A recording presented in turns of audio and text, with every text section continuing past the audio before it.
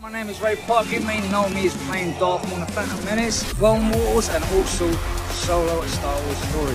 You're listening to Star Wars Stuff Podcast. The Force is strong with you all. And remember, Sith walk. Hey, this is Dominic Pace, who plays Gekko the Bounty Hunter from The Mandalorian, letting you all know you are listening to the Star Wars Stuff Podcast. Wishing everybody all the best, and may the Force be with you. May the Force be with you! Hello, everyone, and welcome back to the Star Wars Stuff Podcast. My name is David, and I am joined by... What's up, guys? My name is Zach. What's up, Zach? How was your Christmas? Merry Christmas. Yeah, Merry Christmas to you, too. My Christmas was very awesome. It was, for those of those listening and watching, I'm out in Michigan, where it's usually snowing around this time of year, and it was very green.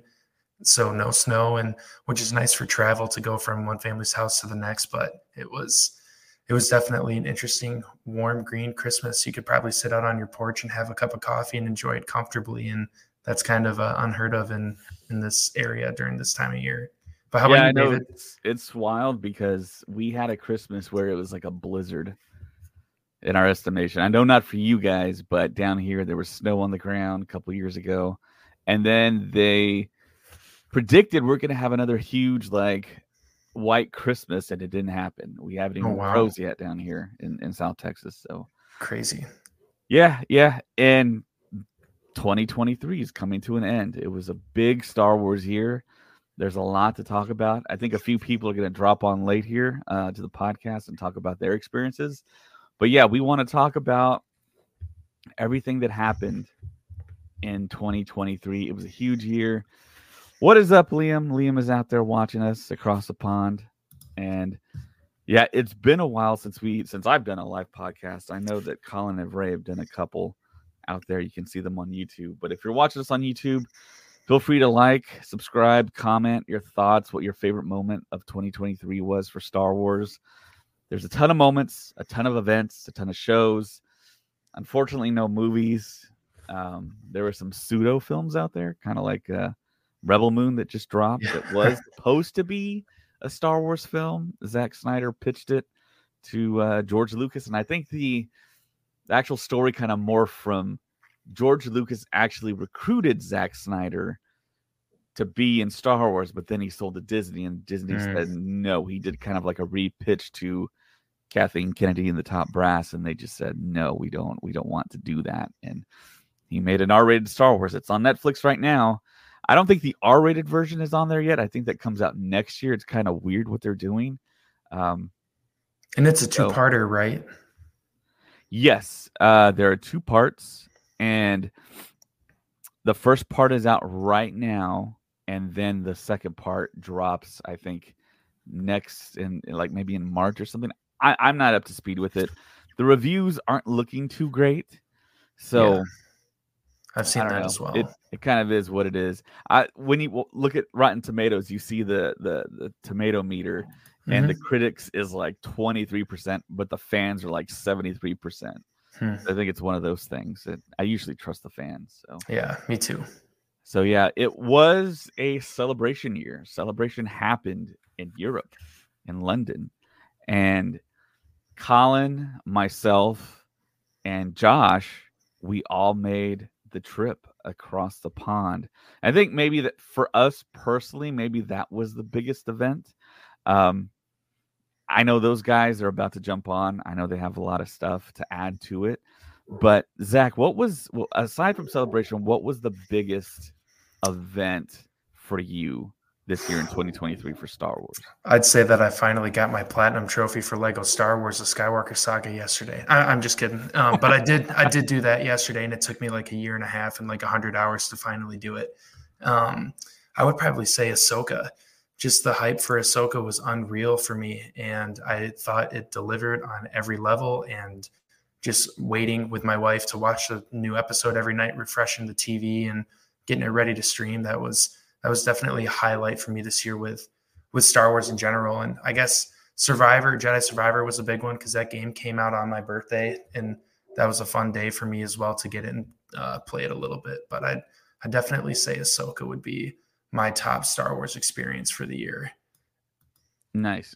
Yeah. I think for us in our Star Wars bubble, Ahsoka was maybe the highlight because, of course, we got to see Ezra in live action, Sabine in live action, and also the introduction of Thrawn in live action. I thought that was a huge moment for live action Star Wars.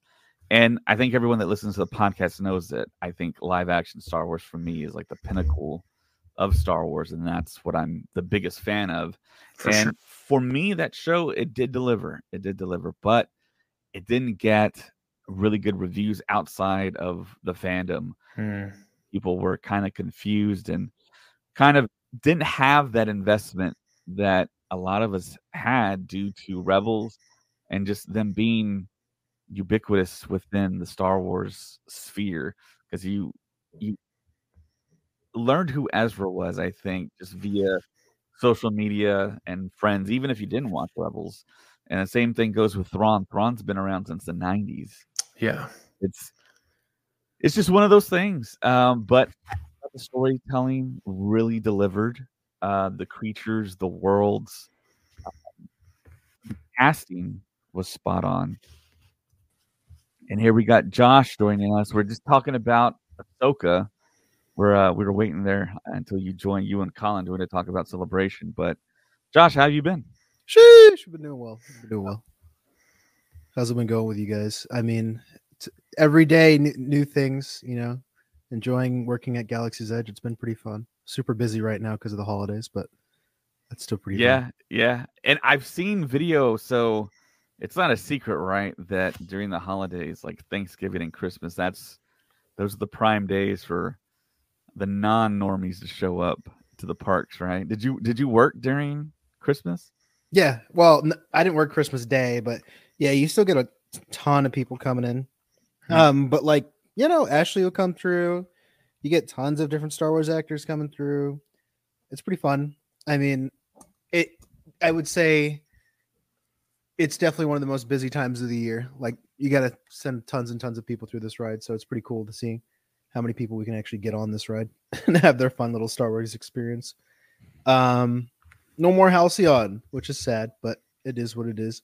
Yep, I think we've had a lot of Star moment. Wars this year. A lot of Star Wars. Were you able to get on the Halcyon at any point in time? Could I? Yes. Did I? No. It was a little bit too much out of my price budget, but yeah. Yeah, I think price was one of the biggest factors for people actually going there and booking it out. I think initially when they thought that the Halcyon was going to succeed, they thought that everyone would have paid anything to get on that ship. Mm-hmm. And I think the combination of the pricing and the combination of what they had to offer via the marketing, it didn't work for the people outside of our Star Wars bubble. It is very interesting because everyone that I have actually seen who's gone on it, especially like Hunter's side, has said, "Oh, it's been amazing." So they're like, "Oh, it's completely worth it. I got to go back." So everyone who did spend the money and went on it, they enjoyed it. So yeah, I imagine the immersion being in Star Wars. I mean, that's a dream. That's everyone's dream here. Mm-hmm.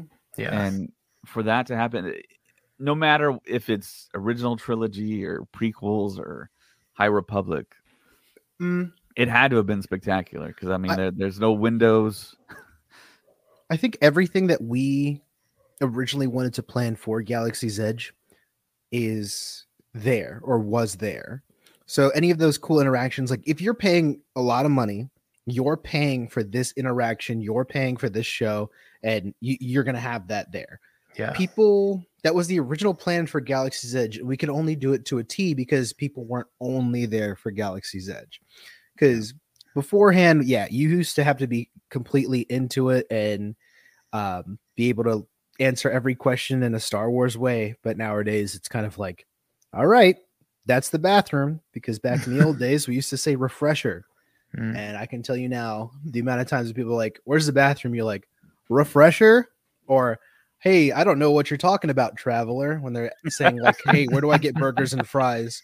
Yeah, didn't make anyone happy. But nowadays, like, that's how it's kind of changed over. But when it was on the Halcyon, you would stick to those kinds of stories, which is pretty cool.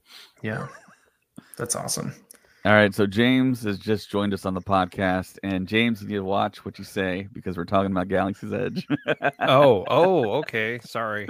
Maybe I should get off then. I hate that place. No, James loved it. He went back over and over again, but it's just like the details and the secrets, and I see. We're not allowed to share. So there's a door in. I'm just joking. There's this hatch. One of my favorite games there in Galaxy's Edge was what's made out of wood and what is metal. Was like my favorite game to play when you look at certain things on the Millennium Falcon and Rise. That's all I'm gonna say is just you look at some of the things you're like, is that wood or is that metal? Anyways, so now all of our listeners are gonna go and like knock on everything, touching everything. Oh, dude, everyone does that in the Falcon, which is pretty funny. That's like one of the first things that people do. Really? They expect the side panels to be squishy, so they like punch the side panels. And they press all the buttons. They press every button. Yep, there. what button. That's what I would do when I was there in the main hold. I would just be walking when there's nobody around. I'd be like, "This is amazing. This is it. This is the best." So yeah. So yeah, we spoke a little bit about Ahsoka. Zach said that was like his big moment of the year, and of course, I think my big moment and maybe Josh's big moment was Celebration. But Colin's going to join us here in a little bit, so all three of us can talk about that. But James, what was your big moment of 2023 for Star Wars for you personally? So this is going to sound very cheesy and sentimental, but it was showing my wife Rebels and her just really loving Rebels. And we're still watching it, but her just being like, oh, this is my favorite Star Wars. That's what she told me. She said Rebels is her favorite Star Wars that she's ever seen. She loves the characters. She loves Hera, and she's just like, this is the coolest show I've ever seen. So for me, that was the highlight, was finally finding something Star Wars that my wife is really, really likes. So yeah, that was it for me. That's very cool. Oh, go ahead. Those last like 4 or 5 episodes of Ahsoka were just the best. So yeah, I'm gonna say that as well. That's awesome. I can definitely relate to that with showing your wife Rebels. That's something my wife very much enjoyed when I showed her a lot of the Star Wars projects that were out at the time. And Rebels is definitely one she, I believe, liked the most. She really did like Clone Wars, but Rebels, she really liked that family aspect that was involved with it. Yeah, it's pretty great. So yeah, that was mine. Ahsoka was my highlight best show for me this year. And yeah, Ahsoka that's my second favorite. Take. That's my second favorite of the Star Wars Disney Plus shows. That Ahsoka's Andor, and then Ahsoka for me. Awesome. I'm right there with you. Yeah, Andor was something definitely one of my biggest highlights of this year, of how much of a shocker it was to being actually really good. Because I think when it got announced, I was like, why does this guy get his own show? Like, I was like, who cares? And then after like that first few episodes, I was like, oh, this is serious. I was like, I like this. Yeah, it was good stuff. And but unfortunately, I didn't get to go to Star Wars Celebration like y'all did. So of course I can imagine that was just the best, and makes me sad. But I'm glad y'all got to go, and I'm glad y'all got to see trailers that nobody has seen yet. Still, no one still has out seen. There. So yeah, that's a big low light of 2023. The fact that Lucasfilm didn't release the trailers from Celebration, which we still don't understand what the reasoning is behind that. Because I mean, that just makes people release their really, really bad, shaky cell phone camera footage on the internet. It's all out there. And wouldn't you want your best stuff that you're going to promote on the best picture, and right? 1080p, 4K. It just doesn't make sense not to show it to everybody. I mean, you're there in the room, you're there, you got to see it live, you got to see the cast and crew, and you got to see the trailer first, which is great. Why not just drop it later, like they did with literally everything else before Celebration? Right. But I remember it wasn't until Celebration Chicago, whenever they did the whole Mandalorian sneak peek and they didn't show anyone else. I remember I was a little peeved. I was like, that's a little upsetting they did that. And then we didn't realize that they were setting the stage now for you. Only the ones in the room get to see it. Nobody else gets to see any of this. And Yeah, I we think got that done is in a by the lottery major, system. that is a major just, I hate that so much. But Yeah, because we've spoken about a lot of things on the podcast in the past about how Lucasfilm needs to change this and change that. It seems like they're slowly doing those changes, so I think we got to keep on talking about that aspect. yes, I'll keep bringing it up. Yeah. And yeah, I mean the big thing is that Star Wars Celebration sells out almost in minutes. Yeah. 10 minutes, 20 minutes, everything's gone. All the passes are sold. The VIP passes sell like in a microsecond. Yeah. So it's not like they're not getting butts in the seats. I mean, they're not. They don't have trouble selling tickets.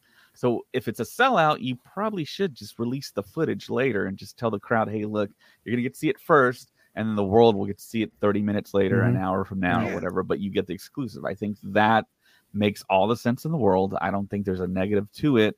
You build up goodwill, you build up the hype, and it would be perfect. That would be the perfect Star Wars world right there. Mm-hmm. So moving on from that, all the lowlights, I think, they jump to my mind, especially this time of year, because when that investor call happened back in 2019, they announced a movie for, I believe it was December 23rd, or no, December 17th, I believe. It was supposed to be Rogue Squadron. So right now, we should have all been talking about our Rogue Squadron experience. I should have been wearing a Rogue Squadron shirt right now. Like that's what should have been happening right now. Right.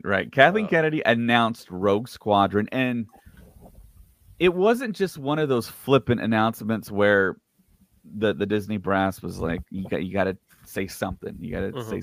They planned out.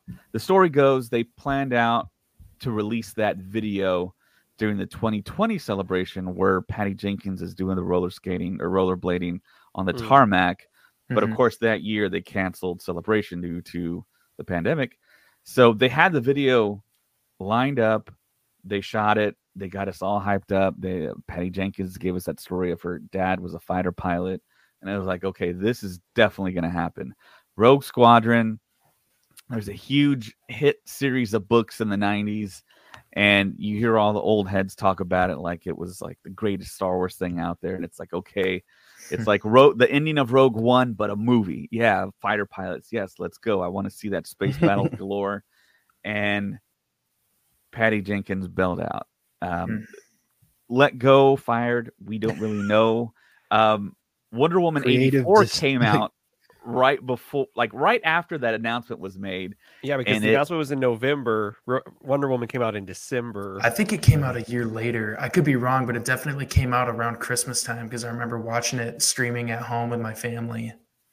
Pedro Pascal was like the villain too. Yeah. So there were Star Wars ties in there, and it bombed. The movie was not good, guys. It was bad. I don't know if you watched. I tried to watch it. It was bad. There were certain moments that were okay, but collectively it was not good. And Lucasfilm now, they have that track record. If they announce a director and then a project comes out and it bombs, that director is like removed. It's given like the hook quickly. Colin Trevorrow with the Book of Henry. I just wish, because Richard Marquand wasn't a big director when he got Return of the Jedi. They didn't make a big deal that Richard Marquand was directing Return of the Jedi. You know what I mean? They just said, we have a new director for the new Star Wars movie. Irvin Kershner was kind of royalty, if you may, in the directors of that time. A lot of the guys knew him, but his movies weren't huge. He didn't have big movies. He had TV shows and a few movies. Right. And he got Empire Strikes Back. They were like, oh yeah, we got to do. I just wish they would kind of not make a big deal about who the directors are going to be. I think that's what kind of. Yeah, the nuance and the circumstances behind Kershner was actually one of George Lucas's professors at USC, and George Lucas looked up to Kershner. So Kershner wasn't going to be a yes man to George Lucas. He was going to say, "This is good. This is working." And of course, that's I think almost unanimously the best Star Wars film that has ever been made. And George Lucas didn't like a lot of the aspects of it, but I mean, it's the best film. And it's kind of hard to argue that. But the whole thing with Richard Marquand, Steven Spielberg was supposed to direct Return of the Jedi, but of course Lucas dropped out of the Directors Guild and all the other like associations that he was a part of, and of course Steven Spielberg didn't want to do that, and he got Richard Marquand to direct famously. And the story goes is that George Lucas was there every day on set, and he was essentially kind of directing the film. That's the story, at least. That's the story. But I know Richard Marquand's children will say otherwise. They will say, my dad did direct a lot of this movie. Speaking of... I totally believe that. Yeah. Speaking of Return of the Jedi, this was the 40th anniversary this year of Return of the Jedi. And again, like I said, a lot of these stories I came out this year where Richard Marquand's children were like, I hate that people kind of say my dad didn't direct Return of the Jedi. They were like, he was there. I was on set with him. He was there with the actors. He was fashioning this whole thing together. And although I did see a behind the scenes video where Richard Marquand totally says something and nobody's listening to him. No one listens. George Lucas and I forget who are in front of him just talking about something. Oh boy. And then George Lucas starts to talk and then everyone listens and you're like, so yeah, speaking about directors though, so Gareth Edwards, he dropped The Creator this year, which a lot of people didn't go see. It's on Disney Plus right now, actually. Surprising that his movie got on Disney Plus, but there's a lot of Star Wars ties to that film. I know Kiri Hart left Lucasfilm and she became a producer, and that film has a lot of like big time talent, and that movie now is famous for being shot very under budget. I think it was $80 million in total. And the camera they used was a camera that you could buy off the shelf. Super expensive camera, but I mean, they shot it with like a standard like civilian. It was like maxed out to like the nth degree, but I believe it was Sony. Yeah, and it looked like a big time Hollywood production, and it looked good. From all accounts, I know Colin, who was just in the waiting room there, was saying that he liked it. It wasn't anything that was out of the ordinary from other sci-fi. And I think Josh on a previous podcast, he said it looked like kind of like par for the course with like all like the Blade Runner copies and dystopian sci-fi stuff. And it looked like it had all the similar tropes. And I think that was true. I didn't get to see the film. I haven't seen it yet, but I'm a big fan of Gareth Edwards. I feel like he's still part of the family. I would love to see him come back and do something else. I don't know if thinking that when he was on set, I mean, it was hard for him to shoot Star Wars, because I think if one of us was on set trying to shoot Star Wars, it might be a lot. It might be a little bit too much because you're shooting Star Wars. And that would be a tall super order. And he's a super fan too. I mean, he went to Tunisia. He drank the blue milk there, I mean, he did all the stuff that he had, like, he proved to Celebration back in 2015 that he was the right man for the job. But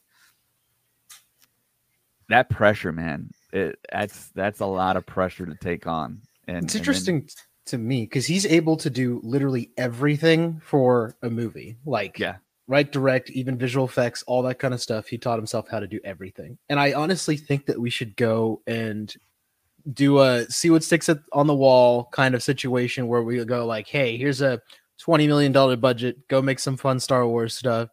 And then if people they like it, let's take some risks here. If not, it's only $20 million. We didn't pump a ton of money into it. They're too scared, though. Disney is too scared to even attempt anything like that. I don't know why. Because it's the shareholders.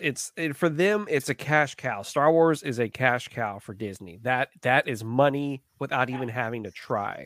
And I think that's what scares them, is if they pour a little bit of money and it doesn't make that money back, they're gonna start losing faith in the project and in you know what I mean, in Star Wars. And I think it just scares them. I think taking a risk like that freaks them out. And they took a risk with Solo, and it didn't work. And I think that one was so much money.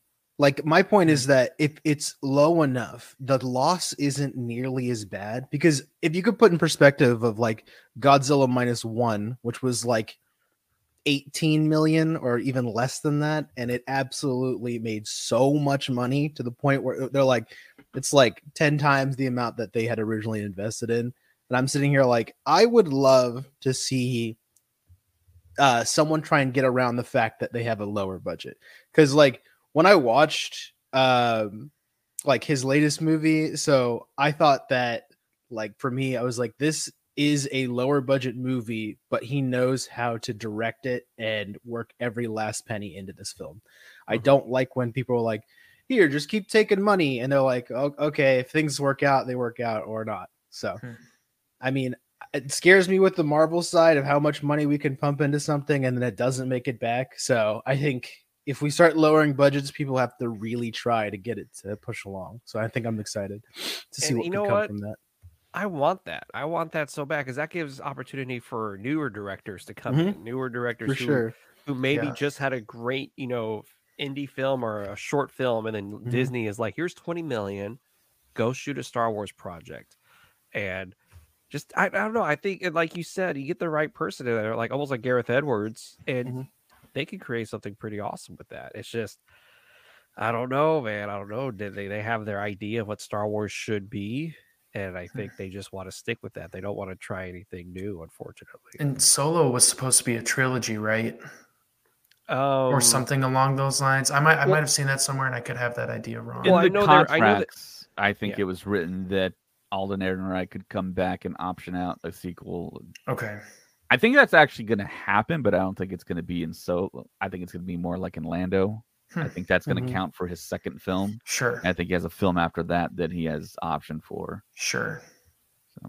And that movie did make its money back, but it was not by much. Yeah, I believe, right? It broke even, but it was determined that it was a bomb. Okay. By Star Wars standards, but I mean it made its money back. But there was a lot of controversy on that too, because Lord and Miller got fired. They shot a whole movie, 2 weeks left in principal photography. They got let go. Then Ron Howard had to step in. So I would love to see that film, see what that looked like. But I don't want to see that film. I honestly do not want to see that movie. Why not? They did. So they went from that to doing Spider-Verse. Yeah, I mean, that they was didn't. brilliant. Mind you, they didn't direct Spider-Verse. They have a good eye. They know what they know what's going on. But from what I heard, and from like a few of the deleted scenes that were there that they directed, it's like, oh, this movie was really goofy. It was too much fun for Star Wars. And I think the story goes, Alden Ehrenreich was the one who was like, all right, we're not doing the right thing with this project. But 2 weeks left in principle? I mean, that doesn't make sense. It is shocking. It is shocking that nobody saw the footage until then. But then again, you hear Kevin Feige didn't read the script to Blade until 2 weeks before production was going to start. Yeah, but goes, Kevin Feige has like 30 projects happening simultaneously. Star Wars, you don't have that excuse. True. Very true. But at that time, though, one more thing is Kennedy was also trying to get Mando going as well behind the scenes. She was also producing the other Star Wars movies, trying to get those going. And then I'm pretty sure they were like, we need this, this, this, and this. And I guess Solo to them felt like, oh, this is gonna make money. There's no way this is gonna be a bad movie. We hired great directors and writers. This is gonna be amazing. And then that's when they found out, actually, no.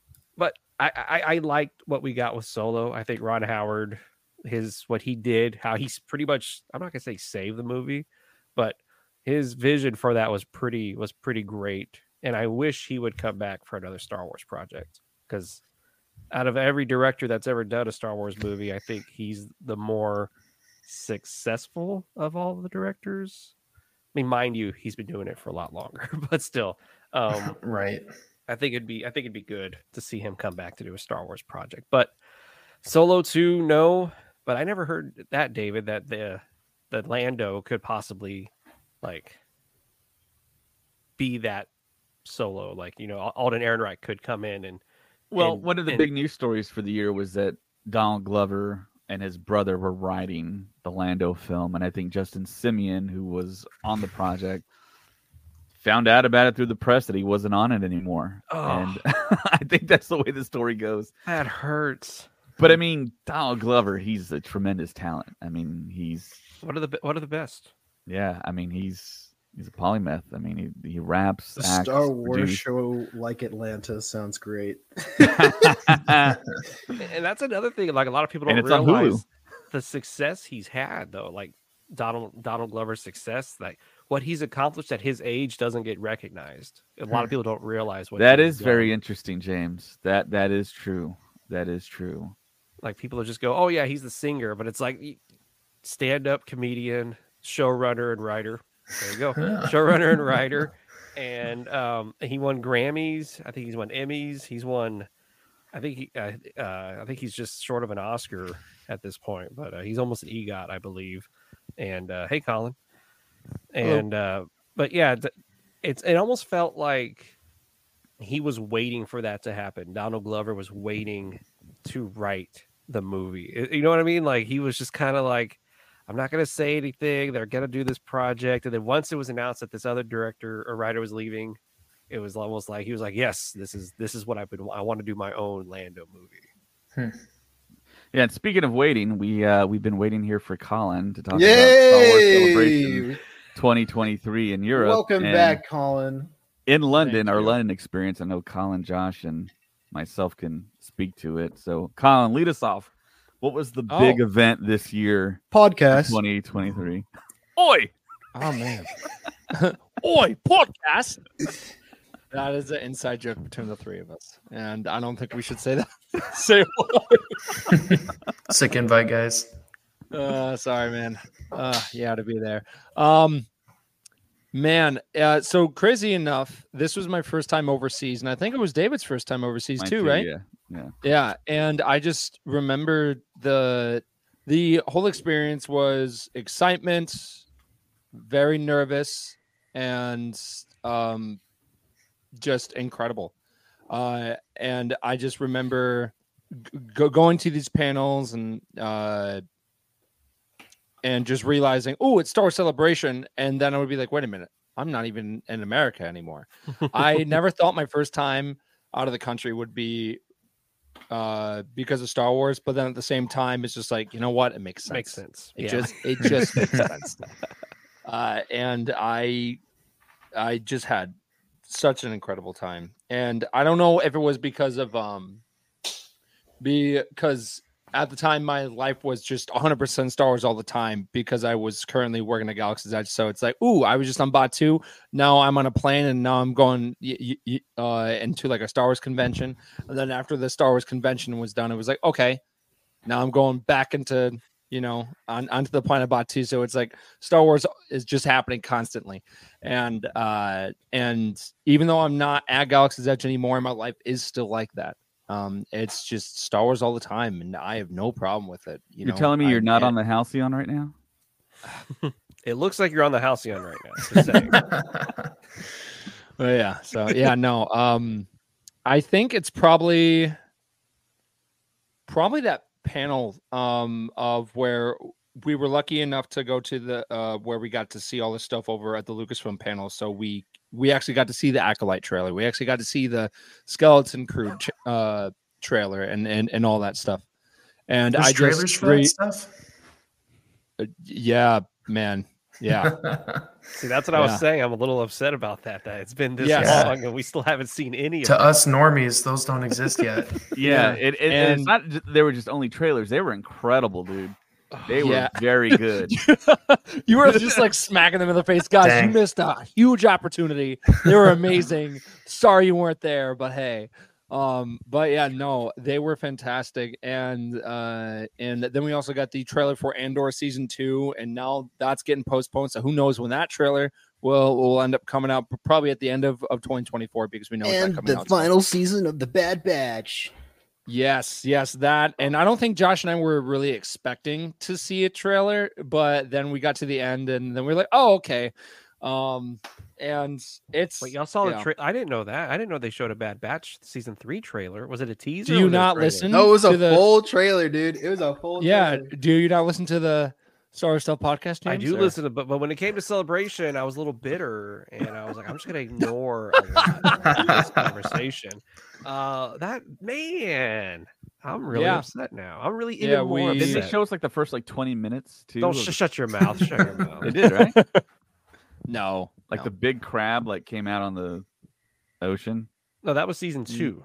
Oh, that's season 2. That though. was Yeah. that was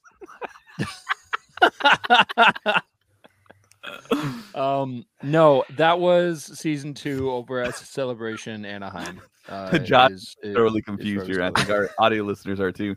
So every time Yeah. James makes a gesture, like something happens on the You screen. gotta do one of these, James. Yeah, because James is using his iPhone for video on YouTube and Twitter. So with all the emojis popping up. Oh man. Yeah.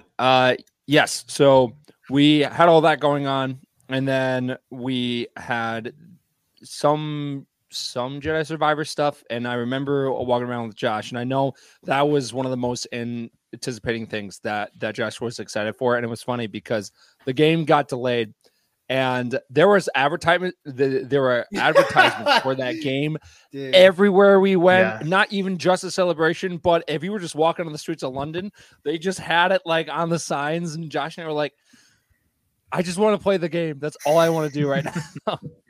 They had like double-decker buses with signage, right? Yep. Yeah. That Yeah. was pretty cool to see, man. That's awesome. First time in London No. seeing a Star Wars advertisement. Yeah.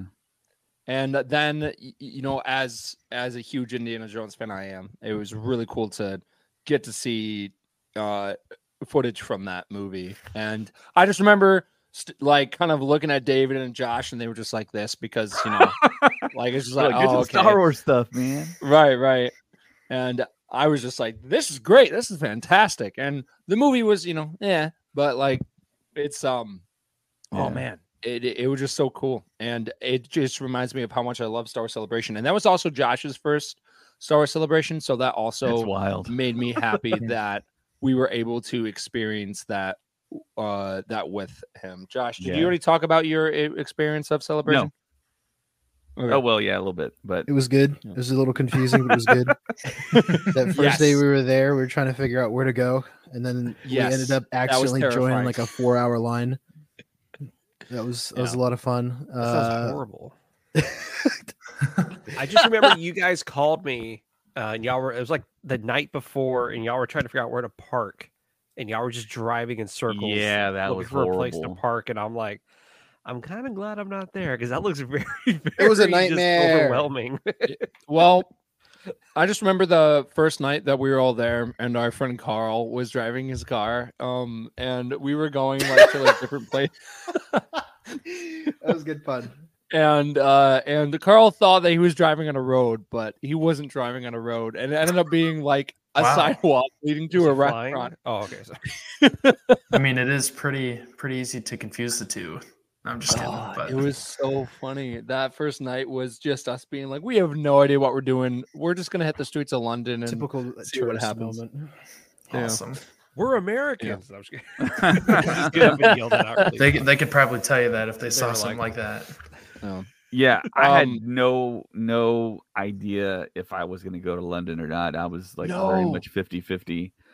And Dan then and I at the had no last idea. moment, I was like, do I still have time to buy a passport? And I contacted the post office. I put it off for so long, and then I did get a passport, my first passport. And then Yeah, I was same. like, I guess I'm doing this. And my buddy Carl, who Colin just mentioned, he was able to get a pretty good rate on a hotel, and we figured out the flight situation. And of course, him and I, we live in South Texas, so we took a flight together over there, and Josh and Colin flew over there. We got What? good tickets, bro. We got Yes. so good tickets. Yeah. Like our that was like tickets were perfect timing. stupid cheap. Yeah. Yes. Because I just remember calling Josh, and I told him the price of them, and then he's like, "Wait, no, wait, hang on, I'll check with my dad." And he's like, "Yep, they're real." And then I was like, "Dude, buy them." Go." So Yeah, it was a stupid yeah. good deal. Yeah. Oh my So gosh.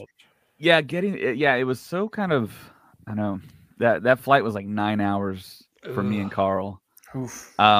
It went by That's the point. pretty quickly. I mean, I don't love to fly, but I think I've done it so much, and I've had other friends that do it so much that it's really. The flight back I thought it was going to be horrible because the flight over there, it was like jam packed. But the thing is, we got on British Airways, so once you get on, all the flight attendants were speaking London English, so it was like you were already in London and you already had that feel. And it was 9 hours just sitting up, couldn't lay down.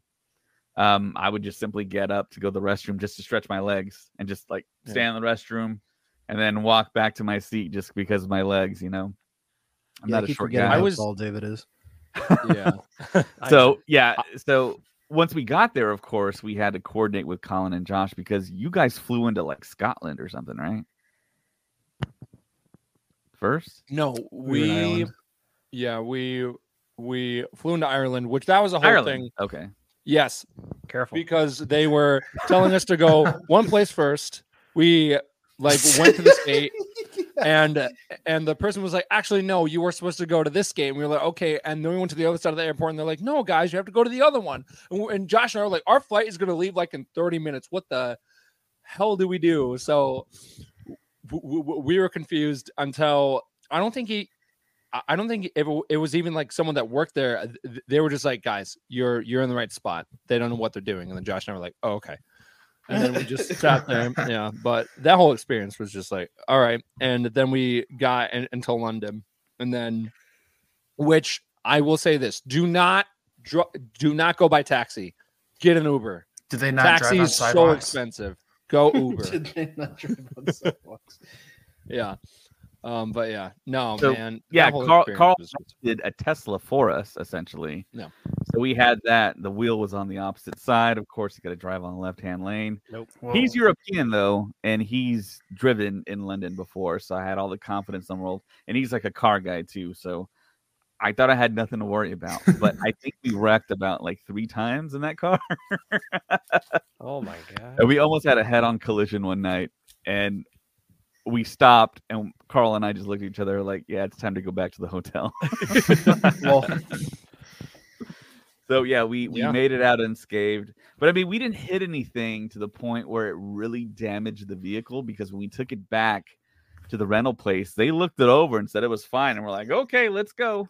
So, Whatever you say, man. there were before. definitely scratches on it. And that story where Colin said that he was driving and the road kind of did turn into a sidewalk. We tried Josh and to I do were just like dying in the back. we tried to do a 3-point turn to get back out. And when he was doing that, he relied on the technology a little bit too much. And I told him, hey, Carl, there's a bench right behind us. We're about to hit it. Yes. He's like, oh, no, the cameras will pick it up. He drives straight into the bench. Oh, my And it was like a loud smack. And then it was like, we can't. Yeah, Well, Teslas are still not fully baked there.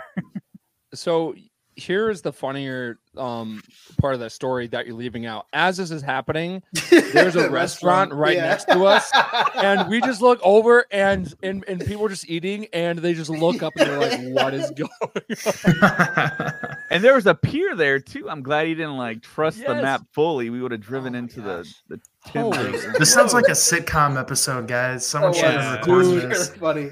That like first night was just full of in anticipation, and then like of just us being very jet lagged and not knowing what to do.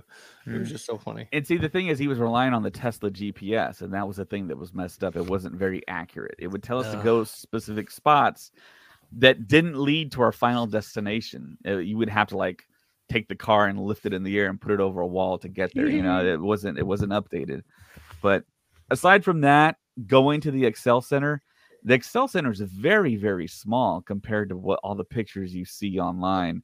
100%. I was expecting it to be a little bit bigger, but it's like a big corridor, and then off to the sides are like almost like the receiving areas. It's like a big warehouse type setup with really big garage doors, and that's how they had Celebration. You walk through the middle, either went to the left or the right of the big like halls that were separated by walls, and then there was an upstairs portion and the big arena, or the section that made up for the lack of an arena, the big hall to sit in for the big panels. It was all the way down at the end and down some steps to get to.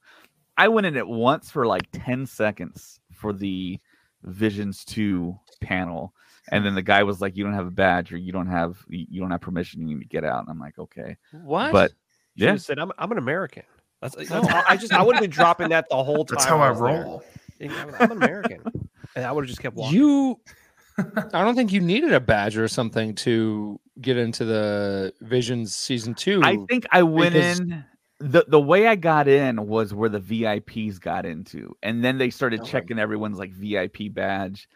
Gotcha. And he's like, "No VIP, you need to get out," because it was almost, I think it was like to the point where they were showing that new episode.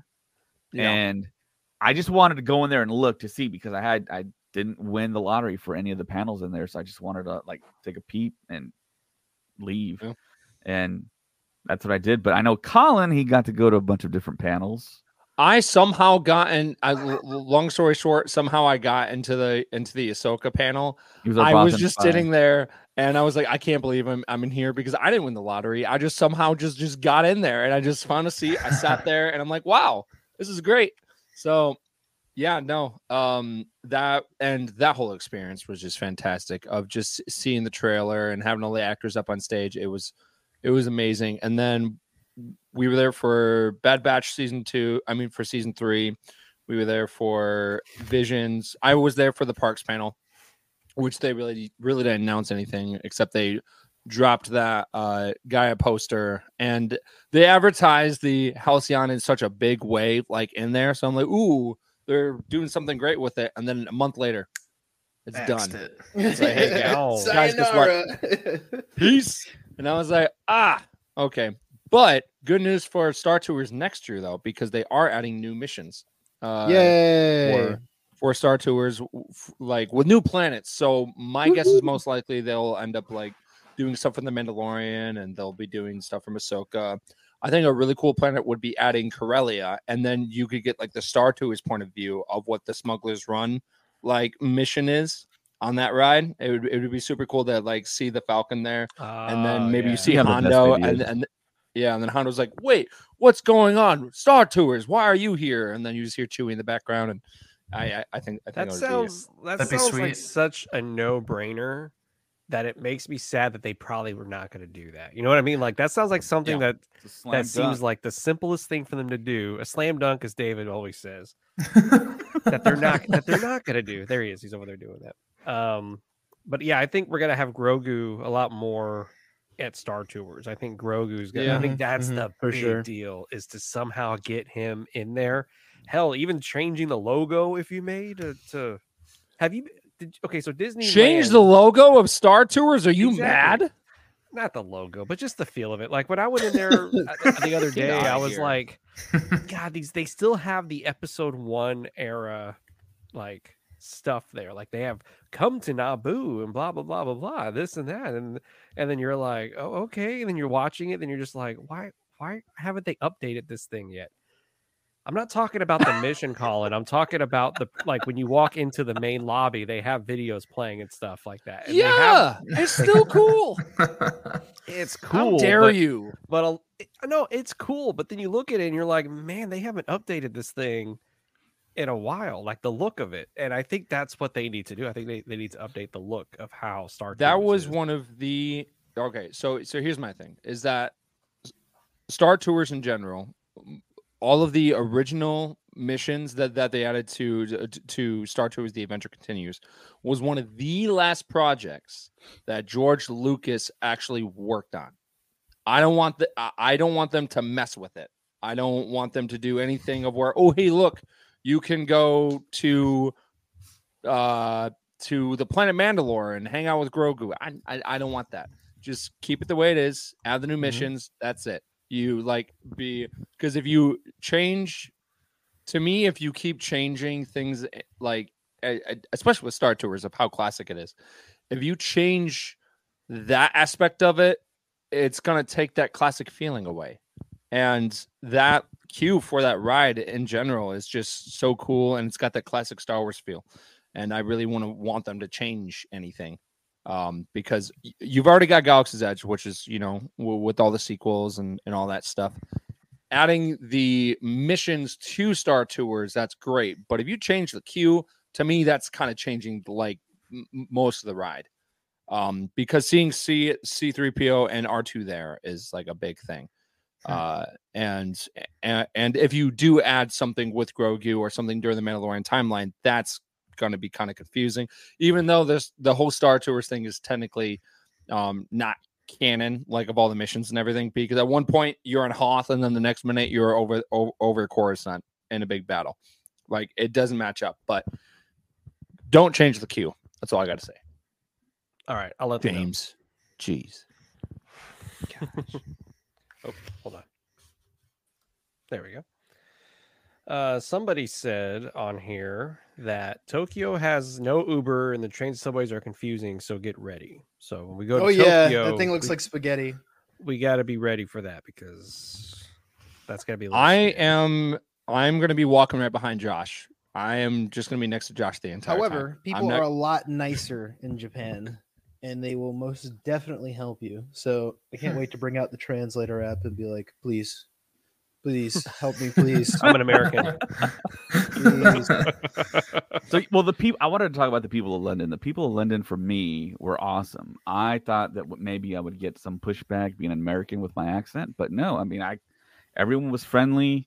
There was jokes in the lines. I mean, it was the London people were awesome. I thought it was really nice experience. And I thought that my accent would get like, oh, you're an American. No, it's like a world city. There's Americans there all the time. So it's not anything out of the ordinary for them. And of course, being there, we heard German people, we heard Dutch. I mean, there was all kinds of languages spoken there. But the one thing that really kind of like freaked me out and really made me thought I lived in a simulation. I don't know if I've spoken about this on the podcast, but I was waiting in line, I think the second day.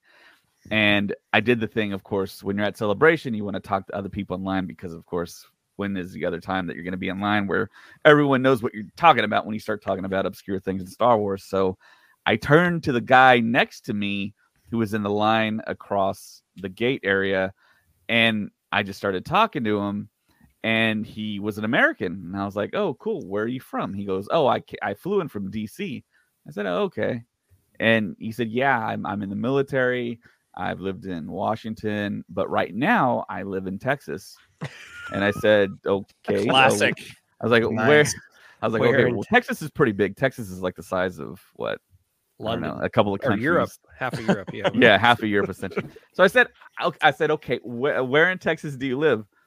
He goes, oh, you wouldn't know it. It's in it's off of Redland Road in San Antonio, Texas. That's where I'm from. And I was my gosh. Yeah, I visit that road all the time. And I was like, how person. crazy. Yeah. I was like, next. Well, And it was like just two dudes talking a different language. Well, when I flew into Florida for a celebration there in 2017, I remember the first people they stopped me like, hey, you're a Star Wars fan, because I had all my Star Wars stuff on. I was like, of course I'm in. And they were like, can you tell us where this is? And I'm talking to them and I'm like, I just got here, but I can maybe help you out. And then I was like, where y'all from? Like, oh, we just flew in from Texas. And I was like, we did too. And like, yeah, we flew in from Austin. And I was like, yeah. And then he was like, oh yeah, she went to Texas State about his wife. And I was like, I went to Texas. It was the weirdest thing. It was like, of course, the first people I speak to outside of this random hotel Crazy. are from Texas. And then his wife went to the same college I went to. And it is a small world after all. So yeah. Interesting. And I kind of had that same experience in 2015, my first celebration in Anaheim, where there was a couple, they were talking about the San Antonio Spurs. And I just was like, I was like eavesdropping just to see what they would say. Like if they would mention, like, I don't know, any other details, but I didn't really speak to them directly, but they were talking about the Spurs. And I think one of them was maybe wearing a Spurs jersey too. And I was like, wow, this is weird. I traveled 2,000 miles and there's Spurs fans over here talking about the Spurs at Star Wars Celebration. It's so kind of odd. But why talk about the Spurs? Because the Spurs are a big deal in San Antonio. There was a moment where the whole city was united, and it was amazing. Yeah, I think Red is actually one of the Facebook users here, if not the Facebook user. But yeah, he couldn't make it tonight. But of course, yeah, another big highlight for the podcast and Star Wars stuff. was that we brought on some new hosts, and we have one on right now with Zach. A lot. Who discovered us on. He discovered us via. Where did you discover us, Zach? So I got sick of a Star Wars content creator who shall not be named, and I think I know who it is.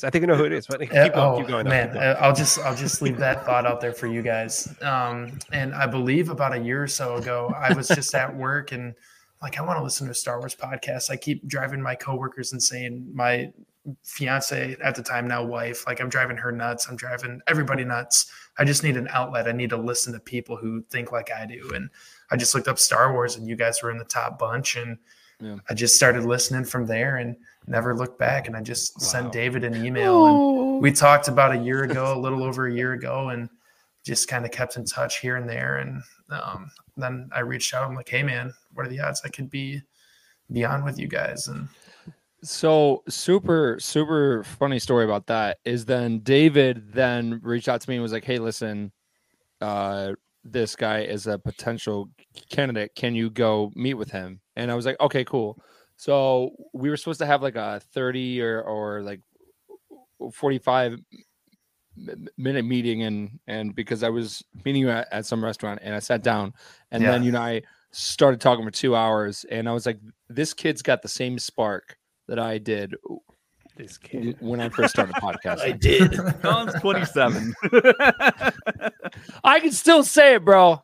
That's too funny. That's great. But yeah. And oh yeah, and then also there was one time where I was at the theater and a guest came up to me and I turn around and this tall guy, Zach, just is like, hey man, I'm a big fan of the podcast. And then I'm just standing there, I'm looking up and I never look up to people unless it's like my friend Henry or something. So I'm just like, hi, how's it going? And then he introduced himself and like, Zach, no, you honestly were a great addition to the team.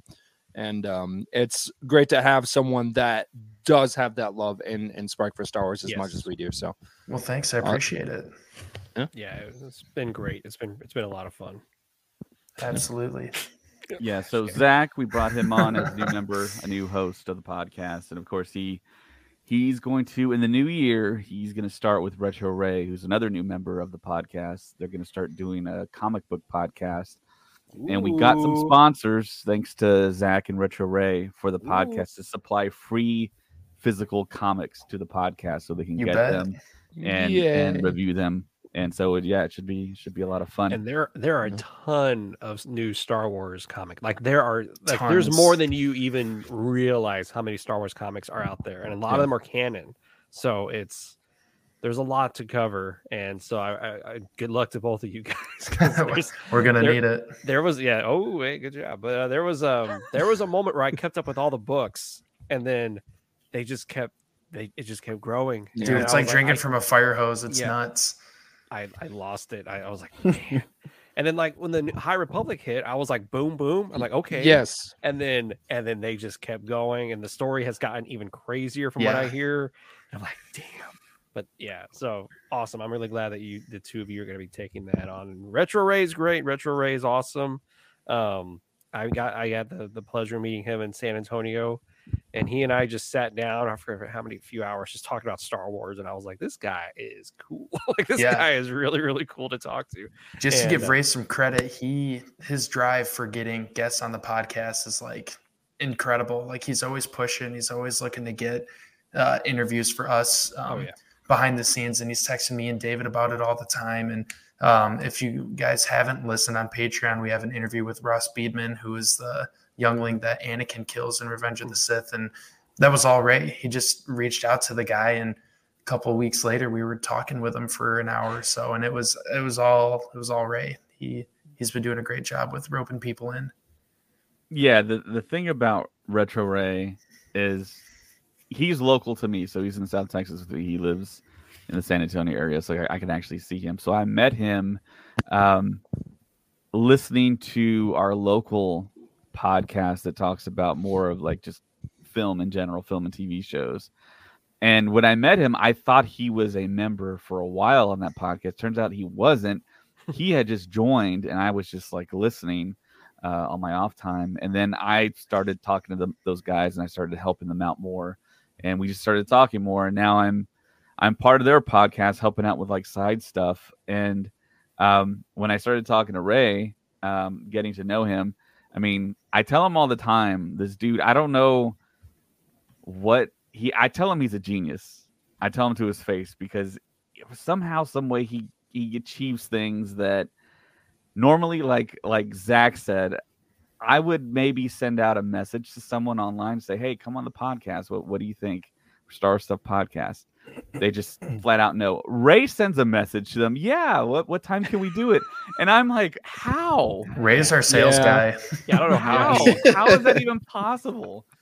Like, there's a few people I've contacted, and then they're just like, no. And then they talk to Ray, and they're like, yeah, when can we do it? And then Ray messages me, he sends me a screenshot, and I'm like, I just spoke to that person. They said no. He's like, I got Adam Driver next week, so we're gonna be interviewing Adam Driver. But yeah, Ray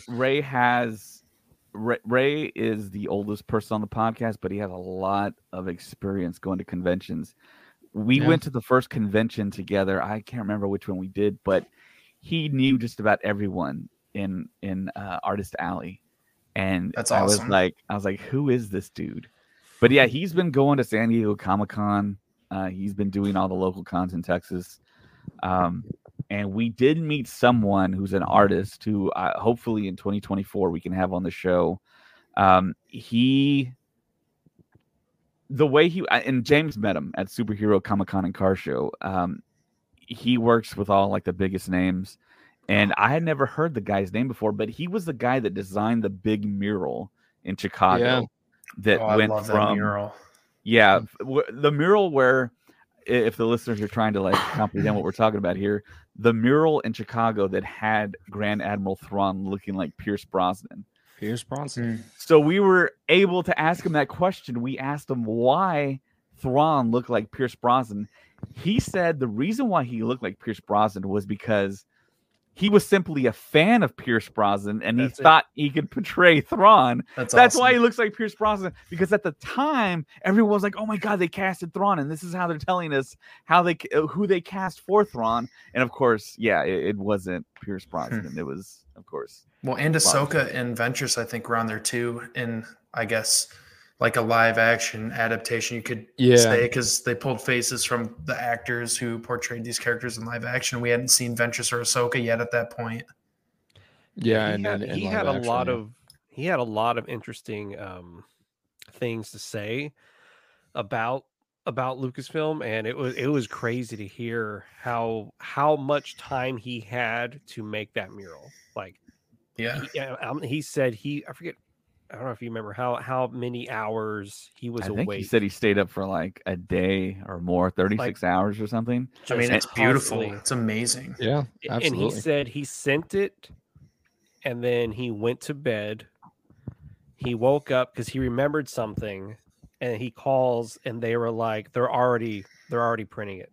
Like, it's already being done. Yeah, it was already done, but his mind was in the way. He was like, oh wait, I want to, and they said it's already on print. Like they're I forget, what was it, somewhere in Asia, they said they're already making the giant mural ready for Chicago. Wow. So it's done. You can't. I gotta find that poster set somewhere. There's got to be something that's got like that same effect. He had the big one, and it was like $120. Like it was. Yeah. It was like, but it's like this. Right. It was like a banner style. Yeah, it was huge. Then he also had individual panels of it where you can buy them and you can just kind of make your own. And he was really nice. His wife was really nice. They were really funny.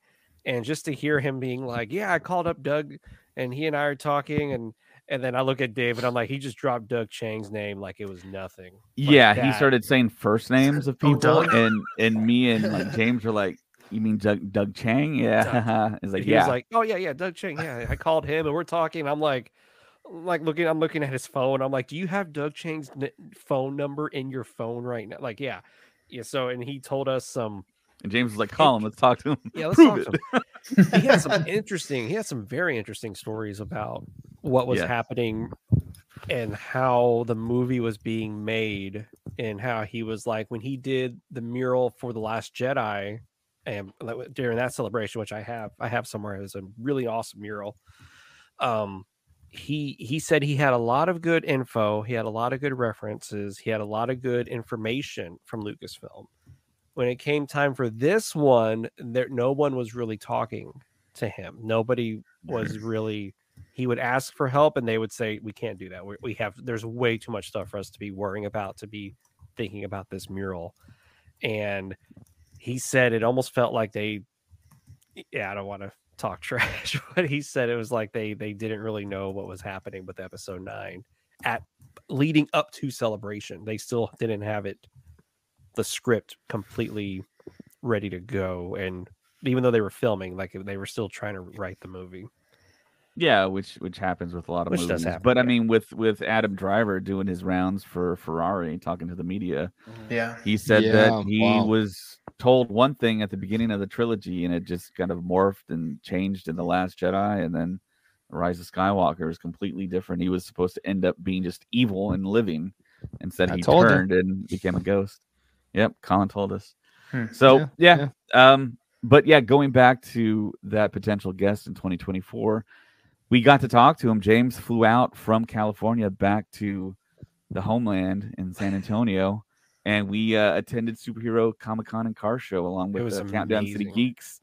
And we had a big booth, but I mean, we had like 20 people up in there at some points, and we were kind of like in the back, me and James, and we were able to give a lot of stuff away, a lot of Star Wars stuff, and we got a lot of YouTube subscribers once they rolled the chance cubes, and they had to roll. I think the rule was you had to roll the same color 3 times in a row. Yeah.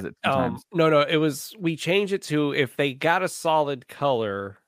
How many cubes? It was 2 cubes or 1 cube? Yeah, 2 cubes, the same color. Oh yeah, if you get it, if you get 2 blues, you have 2 more chances, just 2 more rolls after that. Yeah, to get the solids, and then if they don't, then it's over. But some people did. They were able to roll 3 in a row of solids, and it was we were just like, how did you do that? So each day I gave away one of the Kenner TIE Fighters, and right as the convention opened, like the 3rd person won that TIE Fighter, and it was a kid. And it was like a daughter and a dad, and the dad was like super hyped, and he was like, "Oh my God, get the TIE Fighter, get it!" So yeah, that was interesting. We're gonna do it again for SpaceCon and probably Superhero Comic-Con in 2024. I'm excited for that. SpaceCon, That's really cool. So Superhero Comic-Con happened this year in 2023, and James and I got to talk to Katie Sackhoff behind the curtain about tacos. Yep. Behind the scenes. James had such a long conversation with Katie Sackhoff. At one point he turned around and we were all gone, and it was just him and Katie talking. Yeah, it was I was freaking out, man. I was like, I turn around, I'm looking, I'm like, how come no one else is like, and then I'm looking, and then what's his name's on the stage, like giving her introduction, and she's still talking to me, and I'm like, you gotta go, like you gotta get on the stage here, like 5 seconds. And she was amazing. And then we got to talk to her. Then we also talked to Ming-Na Wen, and she was amazing. And I'm like, man, this is so cool. This is so great. And I remember she was running late. I remember she came in like super, super late. But anyways, we still got to talk to her, and that was a lot of fun. That was so cool just to be there and to see that. And we had a few people clap for us whenever they said, "Anybody here a Star Wars Stuff podcast fan?" And we had a woo, and David and I nice. like, who did that? That's really cool. James was like, "Who dat?" So. And then somebody I work with at HEB who I hadn't seen in a few years, she found me later. She goes, "I saw you." Look, I was like, "Oh my gosh, hey, how are you?"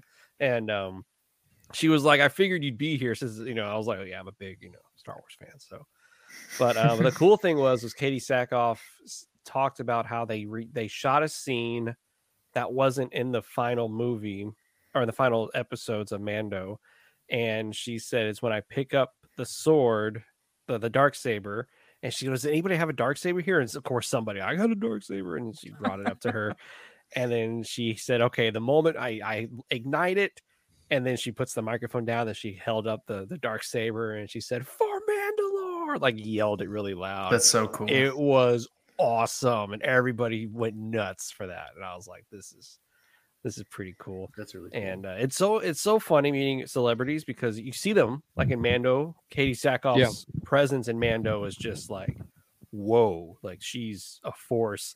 And you see her in real life, you're like, oh my gosh, she's really small. Like, it's just the way they film her. I was like, I think I'm the same height as Katie Sackhoff.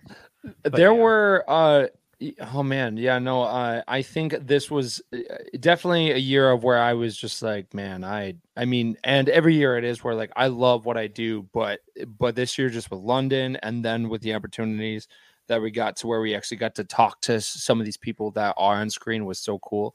And there was one where I really wish that Josh was with me, and I had the opportunity to talk to Richard Horvitz that did the voice of Turgle and Invader Zim. Yes. And the entire time I was like, man, I wish Josh was here. Just because of He's a cool guy, apparently. That guy just loves Star Wars and he just loves the game and of just that character. And he is interested in coming like playing that character and live action, because I didn't know this at the time, but he actually did a decent amount of different motion capture stuff for that game. So he was like actually like wearing stuff for Turgle. So he was doing like the flips and the hops and all that stuff. So sweet. I was like, yeah, sign him up. Let's go. I would love to see like Turgle and Cal just show up in season 4 of Mando. And we're just like, okay, what's going on? That's the dream. Yes. Of all the people that he could be with, it's Turgle. You know what I mean? Like, that's just the funniest. It's like, what's the story Turgle, man. with why y'all... Is he gonna pop up on Tanalorr for no reason? just he somehow made it out there. Yeah. And then I actually and this year also was like the year of the Clone Wars, because I actually talked to a decent amount of Clone Wars actors, and one of them that we had a really nice interview with was TC Carson, who played the voice of Mace Windu. And that was a very surreal experience. Like of just talking to these actors is fantastic. But when you actually, I sometimes lose myself in the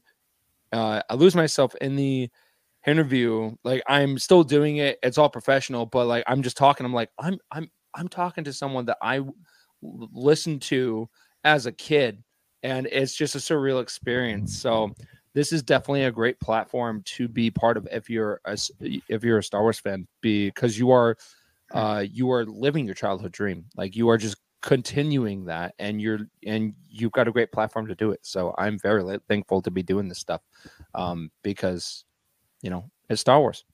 It's awesome. Very awesome. Well said. Yeah, going back to Celebration 2023, Colin and I actually got to meet Andy Serkis. We took a picture with him, and Colin did his Gollum impersonation. You pushed me to do it, and I'm so glad you did, because he stepped back. So look, here's Andy Serkis. Here's Colin. Colin went like this and did the impersonation right in his face. And I was like, oh. Yeah. Oh my God. That's pretty good. Yeah, no, he like took a step back and was like, oh my gosh, that was fantastic. That was one of the best I've heard. And he shook my hand, and I was like, oh my God. And then I totally forgot we were taking a picture, and then we were like, oh yeah, that's right. But yeah, no. That's amazing. That was just incredible. Yeah. Oh, man. Yeah, we took that picture, and we also got a picture with Hayden and Ewan. And Ewan had that rule that we couldn't get close to him. They put R2D2 in between us, and he was shooting something in Europe. And it was like a restriction. His like beard was kind of long. Yeah. And that's when he did the yell, right? That was where he did the yell. Yes. Yeah. Yes. The Howard when he was yell. on stage, yeah. So, may the force be with you. Yeah, that's in our intro now. So I also met Rosario Dawson. Yep. Which was awesome, meeting her in person for the first time, seeing her up close. Very, very striking. It was like I was very starstruck with her. I got to take a picture with her, and I got her autograph as well. Very, very nice, very down to earth, very cool. Also, I'm looking at all my pictures on the wall. Yeah, no, Giancarlo Esposito. I was saying I'm doing the same too. I'm looking up at the wall. Giancarlo Esposito. He's done so many conventions around me. Never met him in person. The first time I got to meet him was in London. He was super cool. Hung out with him for a long time because when I was getting his autograph, he was talking to each individual person for a while, and they were telling them their Giancarlo stories. And he took his time signing stuff and looking at things and talking to all of the fans there. It was a pretty cool interaction. But I knew he was great, so I knew that was going to happen. Mads Mikkelsen. I was getting that too. I was getting Andy Serkis's autograph. I turn around once that was done. I look over. Mads Mikkelsen is sitting by himself at his autograph table.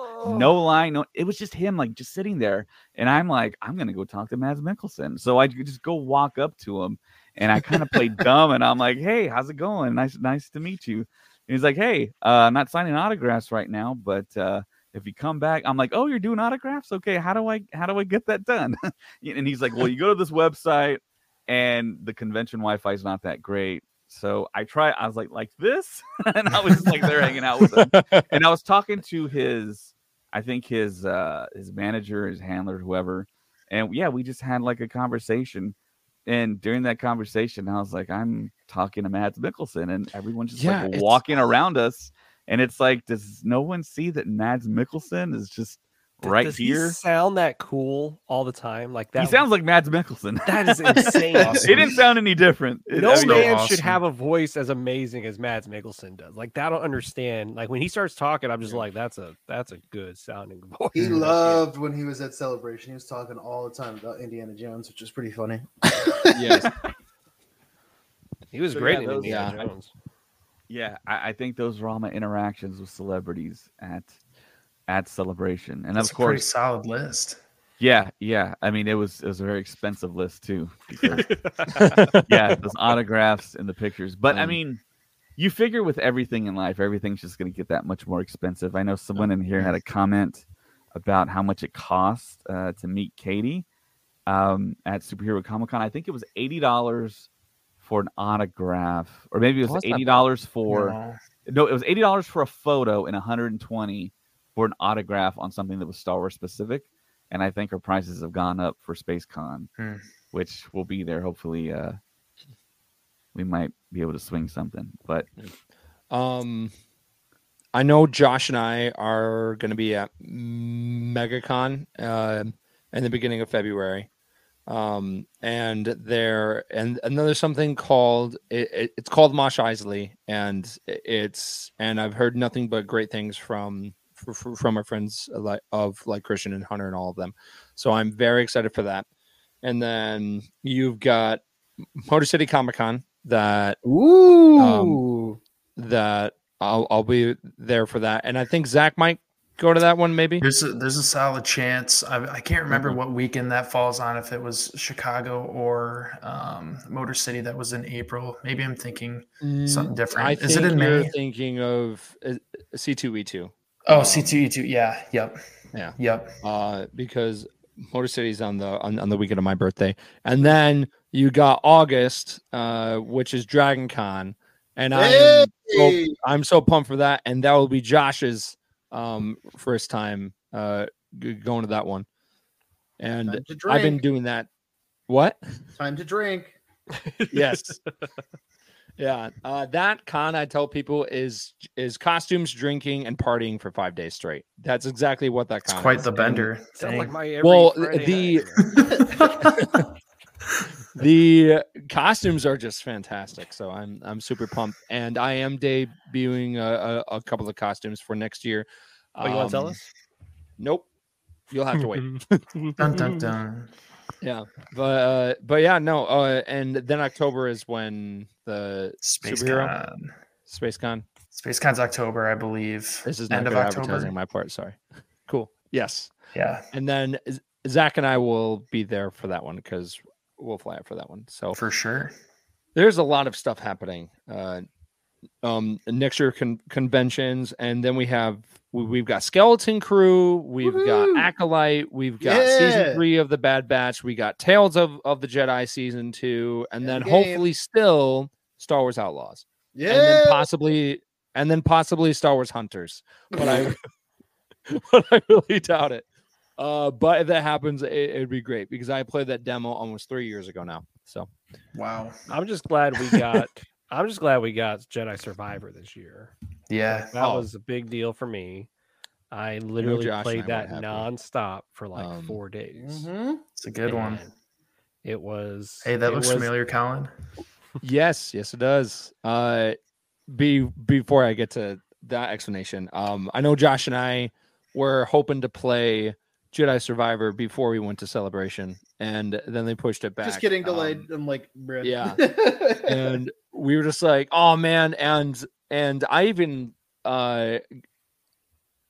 got a day off specifically for that release date. So then I was like, great. And at that point, it was too late to cancel it. So I was like, okay, cool. I just got a random day off now. Great. Just gotta stare at my TV all Let's day. play Fallen Order. Yeah.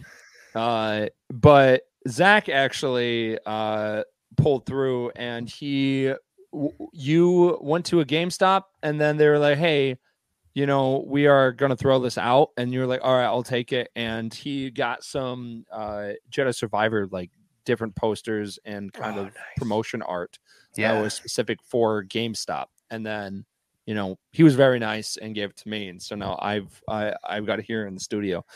Right next to my Galaxy's Edge poster signed by all the people I worked with. It's kind of crazy what stuff you could get for free when you go and just ask about it. Because I got a picture of a Spider-Man 2 sign I got to show you guys, because that's what I was going for with Spider-Man 2 stuff. He's like, oh, we can't give that away yet, but I got this Jedi Survivor stuff. I'm like, oh, I'm sure I could find a home. Twist my arm, why don't you? I'll take it off your hands. But I got this crazy, awesome Spider-Man 2 sign that I could like hang from my ceiling once I get this echoey room refinished. We were gonna throw it away anyway. Here you go. Yeah. Well, and yeah, absolutely. I mean, I ran into a cool manager at a movie theater the other day who gave me some Dungeons and Dragons promotional art I gave to my brother for Christmas. So that was pretty sweet. That thing was in our office since that movie came out, and we were just trying to get rid of it, and no one was taking it. And then I was like, you know what? Zach's a nerd. So dude, it's not small, guys. This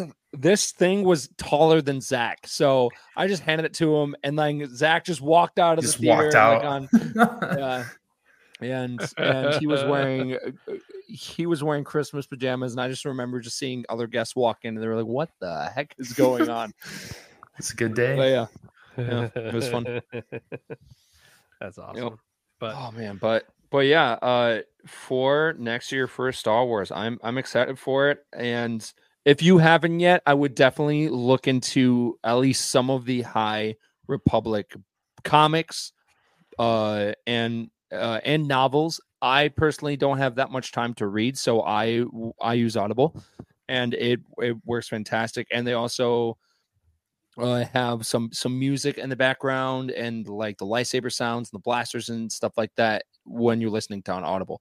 So I would definitely listen to those books. Now, it's very hard to kind of keep up of what goes like before what, just because of the order is just kind of confusing. Because the phases aren't actually correct. It's not like in phase 1, all of these are like, in order, and then you go to the next one. It's like there's like a book in phase 2, which is technically the first one, and then you got a book in phase 3 that is like right after the first one, and you're just really confused. It's like Star Wars. Yes, but more complicated. Release in chronological order is a foreign concept to Star Wars. Yep. And as one of our users has been saying, we don't have any movies next year. Nope. We do have a show. We have shows, but we don't have a movie next year. And that's a very, very shocking low light, I think, for Star Wars, is that we didn't have a movie this year, and we're not going to have a movie next year, but we'll have 2 movies in 2026, allegedly. So that's almost 7 years without a movie. You've done it before. Weird. But no, but you don't understand. I'm just kidding. But no, like once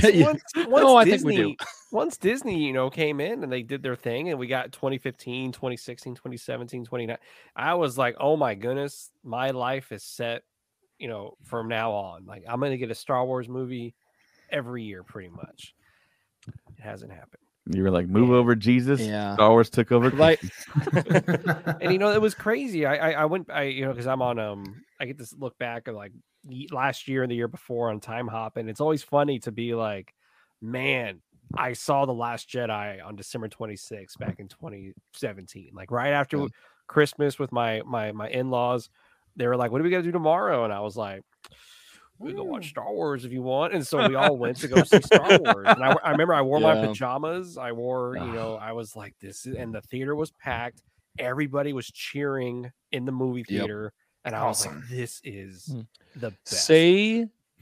Say what you will about the sequels. The trailers and Force Friday and all that stuff was amazing.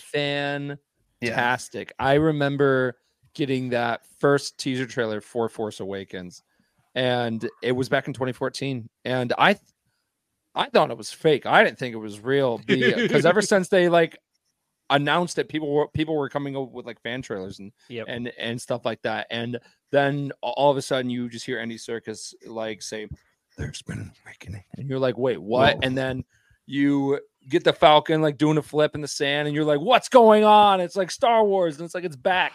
And then you go all the way to 2015 and the new trailers, and especially the trailer at Star Wars Celebration 2015 was insane. So it's just that's the greatest trailer ever. That is the greatest trailer of all time, in my opinion. So good. It's up there. The that trailer one for Rise of the trailer for Rise of Skywalker was actually pretty good. Was that an important place to be in Chicago, Colin? Oh, was that panel important? Oh yeah. Was it? Is it a big deal? Is it a big deal we're here? I just remember 3 people I know who would kill to be in this seat, and we got in there. Chris, Joseph, and I just sprinted. We took that chance of not seeing it on the screen, and we somehow got in. And I just remembered just sitting like, I'm just sitting next to everyone in our group, and I was just like, I can't believe we're here. And then Stephen Colbert just comes out on stage, and we're like, Colbert, and we're like, what's going on? And oh man, no, I love Star Wars. It's just so great. It's just fantastic, and I just love how it brings people together. I will say, I know I spoke about it at the beginning, but when I went to go see Return of the Jedi in theaters this year, it was really cool because, for one, the theater was pretty packed, and I was like, okay, Star Wars, and I think it was like it made the top 10 of the box office that week it was out. And I just remember people cheering whenever. Oh, geez. I thought the same thing. Jazz. Get out of here. Jets. It's called Jets now. But no, whenever the movie, whenever Hayden Christensen showed up at the end of Return of the Jedi, everybody cheered. Everybody clapped. Isn't that weird, man? I was like, oh, it's like a different. I thought we hated this guy, and it almost brought a tear to my eye because I was like, this is amazing. And then and everybody clapped when it was over, and I was like, oh my! After 40 years, that this movie still gets people pumped. Dude, it was awesome. Such a great feeling, and that so was good. That was, and I walked out of there thinking, man, I'm so glad I got to see this in theaters. Yeah. I'm so glad you brought this up, James, because what happened? Did the OT guys just like quit going to Star Wars stuff and quit liking? Did they die off? I mean, what happened? I think, I don't know. I think it was just. You think they turned? I think over time, I think people looked at what. I think what happened was people are seeing what the movies that are coming out now, and how sequels are being made, and how, not saying Star Wars, the sequel trilogy, but movies in general, of how they are continuing their story. And I think a lot of people are looking back at the prequels like, holy crap, George Lucas did something insane. He was cooking. That nobody understood, almost like how he did 1977 with A New Hope. I mean, but then when A New Hope came out, everybody got it. But with the prequels, I think people were still trying to figure out what happened. But then now, in retrospect, you look back at those 3 movies and you're like, good grief, man. George Lucas did something absolutely incredible with these 3 movies. To make 3 movies that are nothing like the ones that came before. 3 and it's not unique movies. just the story either. Like, you have to think, like, he had to find dreamers and people who were going to pave the future of cinema, because you have all of these practical effects that were not really being used at the time, like as much as they should have. And I just remember watching the Light and Magic documentary, and it was just, oh my God, like, they went through so much more than I thought they did. Yeah. And Star Wars just paved the future for like the entire industry. Just think about how different the world would be if Star Wars never existed. If George Lucas wasn't like, hey, I've got all these studios telling me no. You know what? I'm not going to do it. Like, could you imagine how different like our world would be if George Lucas never made Star Wars? It would be insane. Completely insane. It's really shocking We'll be how talking about Star Trek. how brave he was to say that, to say this is how he was pretty much told. This is how movies are made. Movies are made like this. This is how you do this effect. This is how you do this effect. And he was like, no, there has to be a better way. There has to be a different way to do this. And then you flash forward to 1990. Hell, he started writing that in 94 with episode 1, 94, 95. And then they started filming in 1997. Yeah. And even then, they're looking at John Knoll, that famously says, we really don't have an idea on how to do the majority of this, but we're gonna give our best. And George Lucas was kind of like, this is what I want, and you are gonna do that for me. So, really fun fact that that actually they tested a lot of the digital aspect and all that stuff in the Young Indiana Jones series. And I remember watching that, and then I saw that I remember watching that for the first time, and George Lucas was attached to it, and then I was like, oh my gosh, like this is incredible. And then I was like, this is pretty good for a show at the time, and it was the first time they were using that specifically for so no, I was blown away. And the fact that we are where we are now, and of just technology and everything, it's finally caught up. So I can't wait to see where it goes, because there's so much more stories to tell. There's so many more characters to see. And I think it's kind of gone beyond of what George Lucas really pictured of what Star Wars was going to be. Because he had the plan of doing 9 films, and he did pitch the sequels to them, and I'm just curious of what it would be like if George Lucas actually went through and he did those other 3 films, like of how different things would be. Here's an interesting topic. Maybe you'll understand. So back in the day when Star Wars first came out, George Lucas said it's going to be 12 movies, and then he said, just kidding, it's going to be 9 movies. Yeah. And then this episode is actually episode, I forget where he had 4, what we know as 4. He had that somewhere on the timeline. And episode 9 was the fall of the Emperor. That was going to be the finale, was the fall of the Emperor. And he always did intend to go back and tell the prequels. And then he changes all that. He gets rid of all that. And then he starts doing 1, 2, and 3. And then he starts doing Clone Wars. He brings back Darth Maul in the Clone Wars, because now we know there was this draft of 7, 8, and 9 where Darth Maul was supposed to be the villain. Right. Yes. When did he rewrite 7, 8, and 9? That's a question I don't know. And I really want to know, when did George Lucas redo his 7, 8, and 9 stories? Because I guarantee you that was not what he had in mind back in 1977. Yeah, that's an interesting thought. Yeah. That's very interesing. And don't forget that Jar Jar Binks was like the key to all this. But anyways, okay. So a lot of our people are asking about Rebel Moon. I have not seen it. I haven't seen it either. Critics are literally destroying this movie.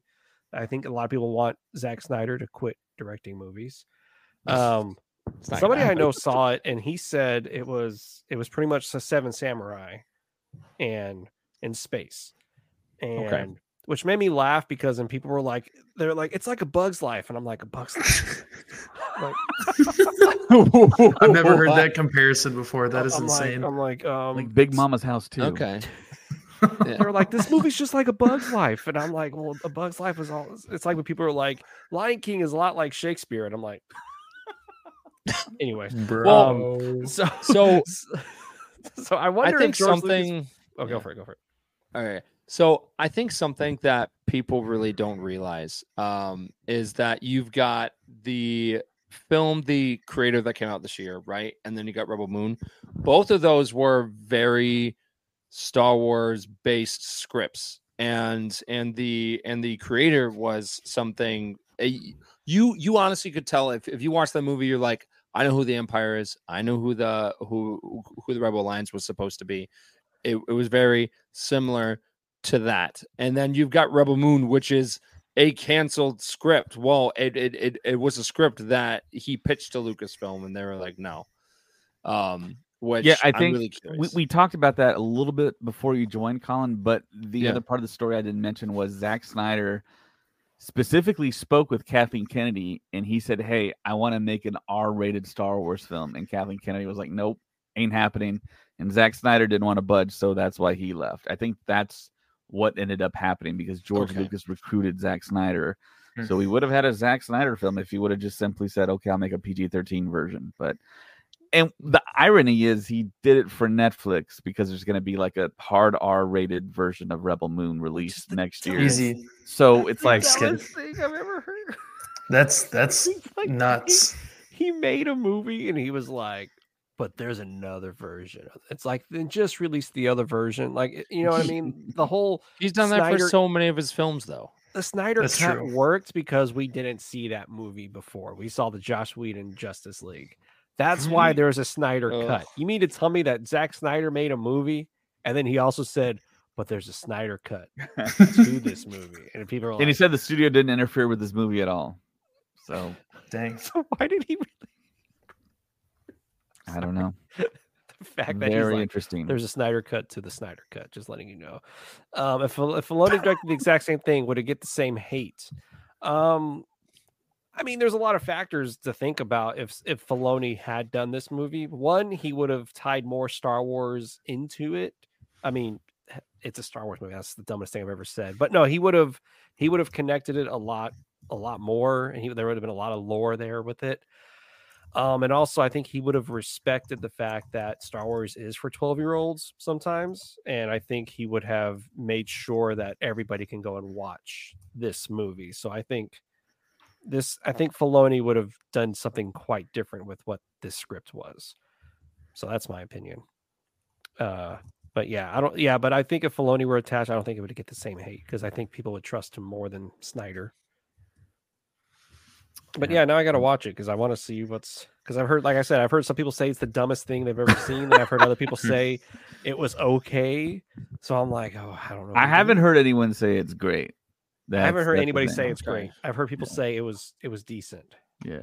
So Well, it's just, I think the thing is, and this was kind of my thought process with the creator, is that first off, it was a very beautiful film in the visual effects department. Like, that movie was stunning, right? Now, I will say it was trying to be something that it couldn't be. And the entire time I was watching it, I was like, it's trying to be a Star Wars movie. It's 100% trying to be a Star Wars movie. And it can't be that. And that's why I was just like, it was good, but it wasn't great.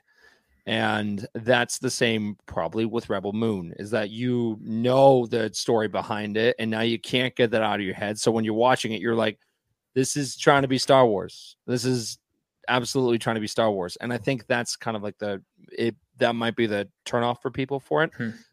Again, I can't make any judgment till I watch it because I haven't watched it yet. But after that, I'll get back to you guys. I'm nervous about what this does for future science fiction movies now, because these are two big movies that were pretty hyped, The Creator and Rebel Moon. Right. non-Star Wars movies that came out in the same year, and both did not perform well. Both were not well liked. Right.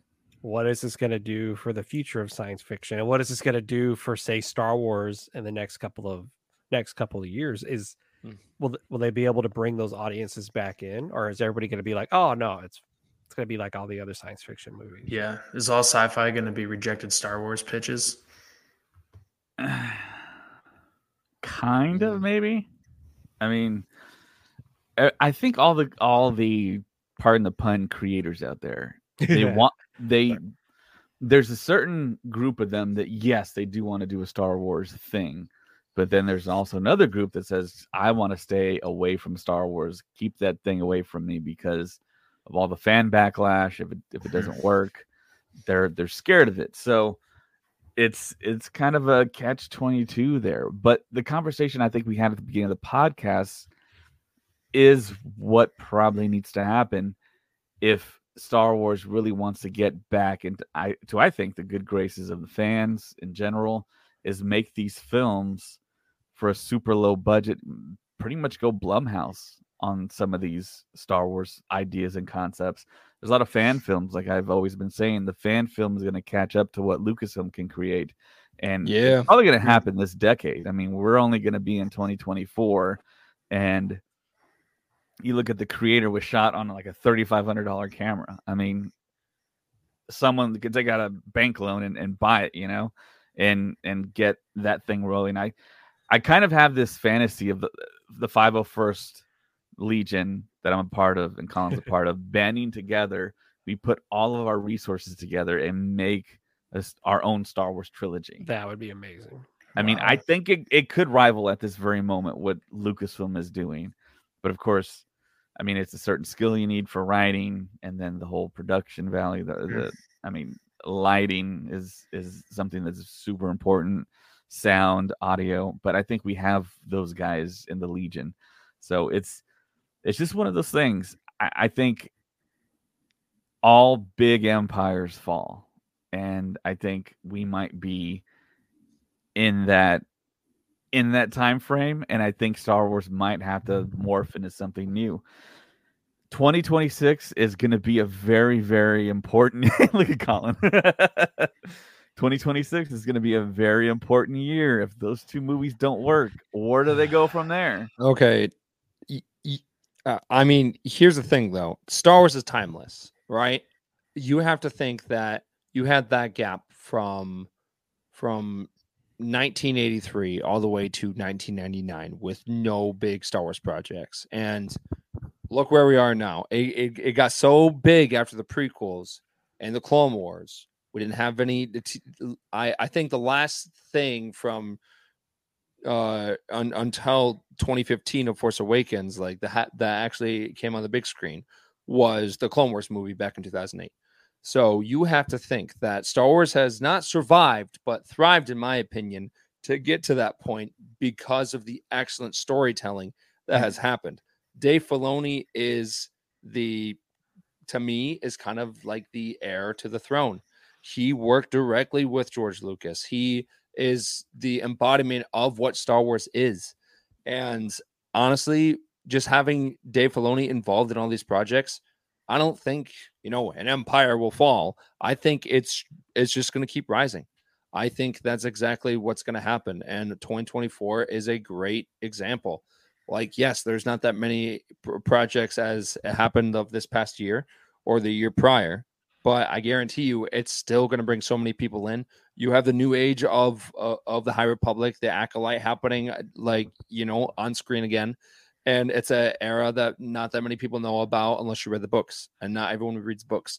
So it's going to be a very exciting time for that, for the Jedi. It's going to be so cool. So I don't really think about that kind of stuff just because of Star Wars is timeless. It to me, it really doesn't die off. If that makes sense. Well, I was referencing more like the box office, because they've already done this where they released 2 films in 6 months apart, and Solo kind of took the brunt of that, and they just made $500 million, which is nothing to scoff at, but that's how much they spent on that film with like marketing and budget and everything, and it like just broke even. We mentioned that in the podcast. So is this going to be any different? I mean, we have the 7 years, like James said, but once we get that big movie again on the scene and everyone's hyped about Star Wars, is it going to be a little bit too much dropping another film in the same year? And then if that doesn't do what the studio heads and all the investors are expecting, they're going to be like, oh, well, we need to wait years before we drop Star Wars films, which is totally the wrong strategy. I think you can do one movie every Christmas or one movie every other Christmas. I think that would be fine. But the more you think about it and the more you process it and talk it out, it feels like it's just they're a part of Disney, and that doesn't help because Disney has other properties they have to drop, like Avatar. That's a big moneymaker. Those movies keep on making billions of dollars, and they're going to want that by itself. This would have been a perfect year for a Star Wars film because what was the competition? Aquaman 2? I mean, that flopped. I mean, even without a Star Wars film. Wow, okay, just okay. Yeah. I mean, Aquaman 2, you had Godzilla -1, which was terrific, but there's no marketing behind it, so a lot of people didn't go check it out, and it was not from a studio, well-known studio. So that's a great film everyone needs to see, but nobody went to go see it. I didn't go. Me personally, I didn't even go to a movie theater this Christmas. This is like one of the first Christmases in forever. I wanted to go to the cinema, but my family couldn't decide on what movie they wanted to watch. My kids are older too, so that was a factor. But there was nothing that was like an overwhelmingly yes, we need to go and share this experience. And Star Wars is that franchise. It's for the family. It's for everyone. I mean, it's a weird time right now, and 2025 is going to be exactly the same because there's not going to be another Star Wars film in theaters, and we're just going to wonder, okay, what is May 2026 going to bring us? So that's kind of the precarious situation that I think Star Wars is in, film-wise. I will say is interesting for someone that actually works at a movie theater because there's not that many films where and I do love movies. I wouldn't be working at a movie theater if I didn't. And it was just very interesting because I was just like, here's the next movie. Not really interested in this one. Here's the next one. Not really. I was intrigued by the creator. I went and saw that one, but I'm not going into the theater every weekend and watching a movie. Just because I just feel like there haven't been really any kind of, to me, like there hasn't been real stoppers of where I'm just like, oh my gosh, this is intrigued. I'm hooked. When you got Star Wars, it's got this reputation. And again, going back to 2015, it was like, oh my gosh, Star Wars is back. This is crazy. And then you have the events of The Last Jedi. Things change. People don't go see Solo. Yes, because it might be too soon, but it was because people didn't want to be disappointed again from The Last Jedi. And then you have Rise of Skywalker, and it was trying to kind of hold everything together and kind of go back on what The Last Jedi was doing. And then you just didn't have a movie after that. And then the shows took over. So coming back to the cinema with Star Wars it's got to be a big thing. It's definitely got to bring people in with that first trailer. That first trailer has to bring in non-Star Wars fans, in my opinion. That first May Star Wars movie I'm telling you, is the Dave Filoni movie, because that has to have, you have to have Grogu on your poster. You have to have Ahsoka. You have to have Mando. Luke Skywalker. That's got to get your people. Whoa, that Luke Skywalker on that poster, dude. That'd be with Grogu, a slam dunk, huh? Hey, there he goes. He's doing it. He's doing it. But yeah, that's this May 2026 Star Wars movie is going to be the Dave Filoni big meetup movie. Excited. And that was another big event this year, 2023. Dave Filoni was promoted to creative. What's the title? creative CCO? chief creative officer. Yeah, CCO. Yeah, Chief and rightfully Creative so, Officer. right? I think we all believe that this was. I mean, to me, it seemed like it was a little bit of a long time coming because I've been following Dave Filoni for quite some time, and it sounds like a lot of us here have as well. And it's just awesome to see that. I guess gives me more faith to trust the writing process of these movies and just making sure that the right people talk to the right people and that the vision is put together. Agreed. Yeah, Dave and Filoni is the heir to the throne. The difference is now that Dave Filoni is CCO, he actually has input into Andor season 2, and Tony Gilroy kind of has to answer to him a little bit, or maybe the creatives. That's going to on be the interesting. Team.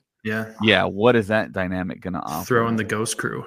I'm just Well, that'd be a lot. Well, no. Here's the thing. That's probably going to happen. You will probably see some type of Harrison Dula cameo in some way, because you have to think that the events of Andor are leading up to Rogue One. You do have you have Chopper and the Ghost show up in Rogue One. It would, to me, it would make sense to have them at least to have a cameo, just because they were part of the Rebel Alliance. They did help form the Rebel Alliance. It would make sense to have those characters at least show up and make some cameo. I know people would just be fine if Chopper even just came by the screen again and was like, whoa. Killed a ton of people. Yeah. Performed mass genocide. Yeah. Well, how crazy would war it be crimes, Chopper? If you think about like some crazy scene in Rebels where like Zeb and Ezra are trying to get Melu runs or something, I don't know, whatever, and then you like pan the camera over, they're fighting each other like brothers do, and then you see Cassian Andor like as like a rebel spy like trying to go on some secret mission at the same time. I am telling you, not having Zeb and Ahsoka, not having Zeb and Ahsoka was a mistake. I think having him not make a cameo was just like, why not? You like teased him in Mandalorian season 3. Yeah, especially since they threw him in there. Right. And Ahsoka was pretty much season 5 of Star Wars Rebels. So I was just like, why would you not have Zeb? Why on earth would you not have him at least even hear his voice in one of the X-Wings? Because we know he's a pilot right now. And he also knows Carson. It would have been we sweet saw if he him was hang with out with Carson. him. Yeah, so I'm just like, why not? Yeah, when they're looking for Ahsoka that in the water, if Zeb was there. Yeah, it's true. He did look really, really good when we saw him in Mando 3. He was awesome. I know. I was just so sad. Saving him for the film. Yeah. I know. And I'm going to be in that movie, just letting everybody know I'm going to. No, okay. Well, yeah, the other big news in 2023 was James became an actor in Hollywood. Yes. No. Knocking off. He's like, no. So James was in a film, and I went to that film festival, and I saw James on screen. And my wife went with me, and she turned to me and she said, "Is that how James really is?" I said, "No, he's acting." But yeah, James is a really great actor. Yes. I got to tell the world about James. He's really good, and he looks pretty good on screen. He looks like you guys looks should like see an actor. his short films. Yeah, his beard game is strong. James, I don't know if I've told you this in person, but I've seen a couple of your short films, and you are good. You know what you're doing, and I'm not sitting there. I'm like, oh, it's James. It's like, oh, it's a character. Like that's kind of hard to kind of watch other friends become actors because you're like, oh, like that's my friend James. But when you act, it's like you're playing a whole character. I can't even see your personality in it. Like it's just like you are playing the part. So, well, I appreciate it. I appreciate it. Oh no, it's just all your friends being nice. Yeah, this must be a terrible time for you. Yeah. I don't like it. I don't like it. Let's just change the subject back to Star Wars, please. So one of my favorite podcasts that I used to watch and listen to is a video podcast back in the day on Revision 3, back in the early 2010s. There's a podcast called The Totally Rad Show. So there was 3 guys that would talk about movies, and they would talk in front of a green screen. They would show the trailer behind them. There's 3 close friends, and one was from Dig Nation. The other one was like one of the friends, and then the other one was another friend that they just like met. And then one of those friends ended up being Dan Trachtenberg, the director of Prey and Cloverfield Lane. Yeah, he made a short while he was in the podcast for Portal, and that's what got him noticed.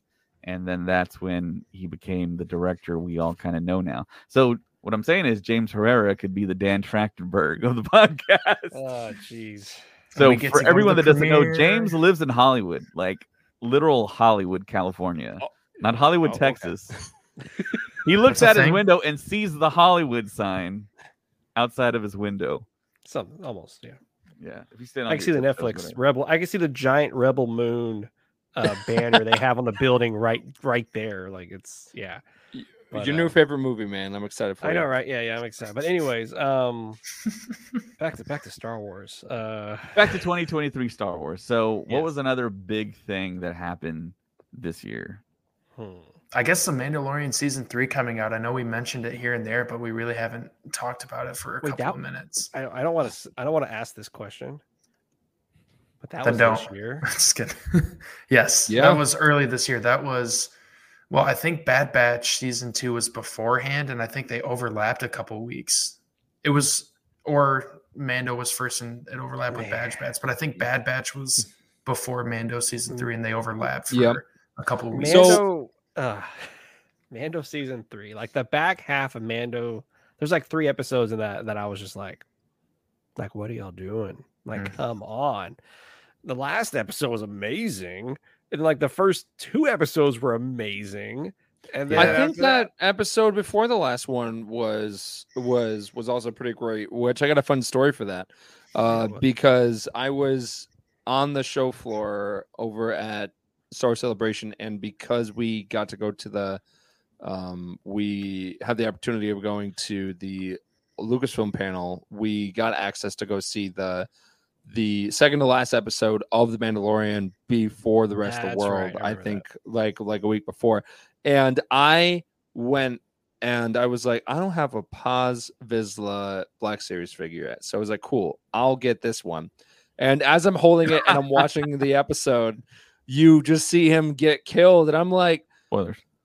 I just... Come on, because the same thing happened to me when I finally got the Lego Razor Crest in season 2 of Mando, and then it just blew up, and I was about to chuck my set like out the window. I was like, "Are you kidding me? Are you kidding? It's no longer canon." Great, so yeah, no. All those toy makers I know were super pissed.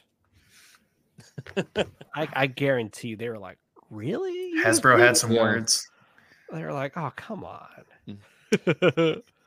Tate Fletcher was also a great person that we had the opportunity of talking to, and that was a very fun experience because he is also a big Star Wars fan, and you really saw the passion in his fandom when we were talking to him. So that was also a very fun opportunity. Yeah, a lot of different guests we had. Other than Tate Fletcher, I'm trying to remember, who did we speak to? I want to say we spoke to Josh Robert Thompson, but I think that was the year prior. Yeah. And I think one of the big changes we made, we spoke with Chris Bartlett, who he was really awesome. And I think that was towards the end of one of the shows. But he was, I got to meet him in person at a convention and got to really speak with him. And he's a really cool person. I think he's down to come back on the podcast in 2024. And that was a fun one. Yeah, he is the protocol droid for all the shows. So he's a guy they call upon, just like Leilani Shu, just like I'm blanking out here. Leilani, Chris Bartlett, Misty Rosas. We haven't had her on the podcast yet. And I talked to Chris Bartlett about Misty Rosas, and we've tried to get her on the podcast, but her representation has not gotten back with me, and I just kind of gave up on it. And then Chris Bartlett was like, just talk to her directly because her agent is my agent. That the person you've been emailing me is the person that represents me. So just talk to her directly and she'll come on the show. So yeah, that's probably going to happen because I love Quill from season 1 of Mando. Oh yeah. And she was also Frog Lady as well. Yep. And she's got a huge history in Hollywood, playing different she's characters. Been around. Yeah, she's acted in a lot of movies that I didn't know about. And then also, you had Zach and Retro Ray talk to a a fun character. The That Master was a riot. Skywalker. Yeah. Ross, he's a cool dude. Ross Speedman, Yeah. very fantastic Yep. guy. Yeah, and if you follow him on Yeah. social media, he came to the States for the first time, and he went to Jacksonville. He went to a Jaguars game for the NFL, and I think he had a lot of fun in the States for the first time. And I think he's trying to become a professional MMA fighter or a Nice. Yes, he is. semi-pro Yeah. fighter. So yeah, that's a very interesting thing, and we're trying to get him to go to SpaceCon. I was talking to Bob and trying to get him to fly him over and get that whole thing going. So yeah, SpaceCon is going to be a big thing coming up in October in 2024 for that one. because Yeah. hopefully everyone on this podcast right now, James, Colin, and Zach, I will be here. there. I will be And, there. I got stuff booked for Hayden. I'm there. I'm Yes. already there. What are you talking about? I'm counting down the days. So yeah, there's a lot to look forward to in 2024. But a couple more things that happened in 2023. We did a huge giveaway for the next HasLab project, and Oh yeah. it happened to be that it was one of our patrons. So we drew from probably the biggest pool of people that Yeah. I think we've ever had for any giveaway, and we decided to give away the HasLab, and there's a picture of it right there for watching us on YouTube. Very nice. That was a big one. And yeah, it's not going to get shipped until next year around this time. But once that happens, we'll send it to Nathan, who won the big giveaway for HasLab. And we're looking to do more giveaways in the new year. We know it's going to be a little bit slower. We don't have the proper announcement dates for Acolyte and Skeleton Crew, which should have come out this year. We should have been talking about that. But going back to the live shows, the Ahsoka pre-show and post-show podcasts that we did were a big hit. We had a lot of people listen to the podcast at that point, and everyone enjoyed it. Wait until the shows. And once the next show comes on, we're probably going to do the same thing, a pre-show and a post-show, for sure. and then kind of go over and analyze the show the next day. Me and Colin were doing those for Ahsoka. So yeah, lots to look forward to. Unfortunately, we did have a lot of untimely people passing away here. I know the big one here was Ray Stevenson, who portrayed Gar Saxon in Rebels and in Clone Wars, and of course the new fan favorite character Baylan Skoll in Ahsoka. He was just 58 years old, guys, and he passed away, and it was not expected apparently, and I don't think we have any details on what actually happened. But I'll go through the list of people that passed that were Star Wars, either in the films, comics, books. So it's a pretty long list actually.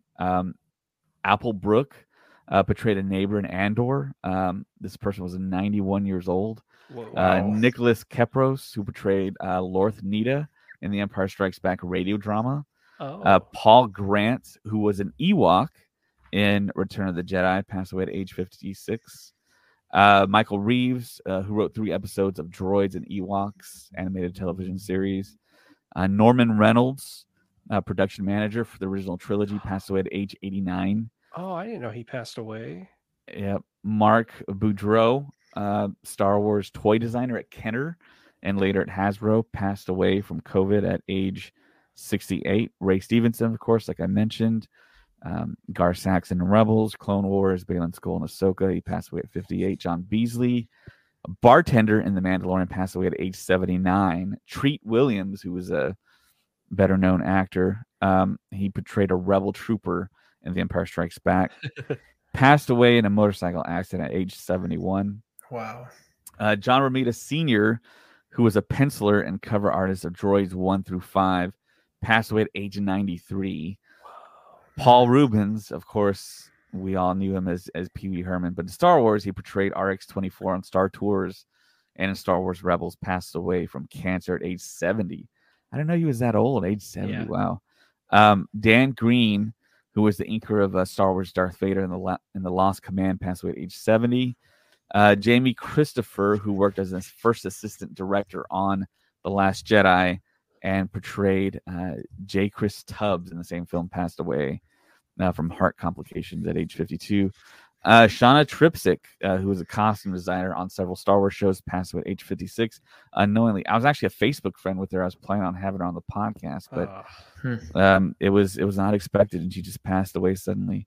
Roger Castell, who created the poster art for Star Wars Episode 5, Empire Strikes Back, passed away at age 91. Alan Fernandez, Tusken Raider in A New Hope, passed away November 17th. Ian Gibson, who penciled Boba Fett, Enemy of the Empire, passed away from cancer at age 77. And Richard Franklin, who portrayed Ciro Argon in Rogue One Star Wars Story, passed away at age 87. So I just wanted to say those names and remember everyone that contributed to our favorite franchise. And hopefully in the new year, I mean, it seems like every year that I get older, the more and more people pass away. But I mean, that's just simple math and logic. I mean, it's going to happen, guys. And we just hit the anniversary of Carrie Fisher passing away. Yeah. And I think it was yesterday or the day before. And that was shocking news right after, I think, the year when Rogue One dropped. Yeah. So. Them playing the theme over at the 40th anniversary panel in 2017 was it was very emotional. Yeah, it's powerful. James was like right in the front of that. Yeah, I was at the front, but it was still very. Or you were by a microphone because we heard you go woohoo. Yeah. Oh yeah. We don't talk about that. Yeah, because I just remember that, and that was very tragic. And I remember, all the stuff that happened in Rogue One, and just seeing Leia on the screen, and then just people just saying "rest in peace," and it was a very sad time for Star Wars fans. And it's but you just have to think of the legacy that she left behind, though. Oh yeah, she's always going to be Princess Leia. Like she will always be Leia Organa forever, always. So, and it just goes back to what I was saying. Star Wars is timeless. It's it's been going on for so long, and there's really no end in sight. So it's people like Carrie Fisher that really helped that and kind of carry on the legacy of Star Wars. So absolutely well said. There's also another group of people whose names I want to read off. All the people that have supported us on Patreon for these past, I think, 4 years now that we've had Patreon. So there's a list. There's a 3-page list. I'll just read the first names of most of these people because I've never read their names before, their last names. But I'll try and go through pretty quick here. So some person named Zach. Yeah, I'll get to that person. Okay, here we go. The first one, RC Tutos. I don't know. Nicholas, Nicole, Isaiah, Brendan, Tom, Sophia, Luke, Daniel, Josie, John, Corey, Zachariah, Bromega, Hayden Hauser, Nick, Lee, Darth Ace 1, Mariana Atia Arnold, Daniel Scanlon, Sam, Batu Trooper, Jackson Abbott, some guy named Zach Netzel, Fenrir 526, Evan O'Paker, Luke Spring, Arlene, James, Denton, Mob Rules, Brad Mead, Cameron, Edward Raleigh, Rural Farm Boy, Christopher Zenel, Josh Ray, Maka Tautala, Ollie Solin, Chris Bourbon, Aaron, Tiffany, Raymond, Patricia, Liam McCallion, Kevin Leininger, Joshua, Ted, Jeffrey, Sean, Courtney. Second page. I'm going to read all these names. Maya Morris, Jad, Jeremy, Hong Lee, Mimi, Nate, Nathan Shank. He actually has like 2 accounts, which is wild. Yeah. Shadowverse, Brandon, Ian Robinson, Nathan Shank again. Drew Peters, Jacob, Johnny, Jericho, Sean Greathouse, Joseph Jansen, Kyle, Kaylee Calpianen, Ricky, Jeremiah, Chip, Rachel, Andrew, Kenneth, Tara, Taylor, Kevin, Jeremy, Jaden, Riley, Brianna, Nathan, Brandon, Wendell Wested, Bridges, Hannah Watman, Jorge, Brandon Galvan, Matthew, Tony, Micah, Bailey, Felicia, I think some of these like screen names. R.S. Cantus Apis. No, that's the actual name. That's the actual name. Yeah. Kyle, BJ, Chase, Jacob, Brian, Cody, Ruth. And the last page of Patreon supporters: Gareth Monroe, Sean, Kristen Peters, Crystal Herrera, Scott, Alberto, Devin McCaffrey, Nico, and Italiazio.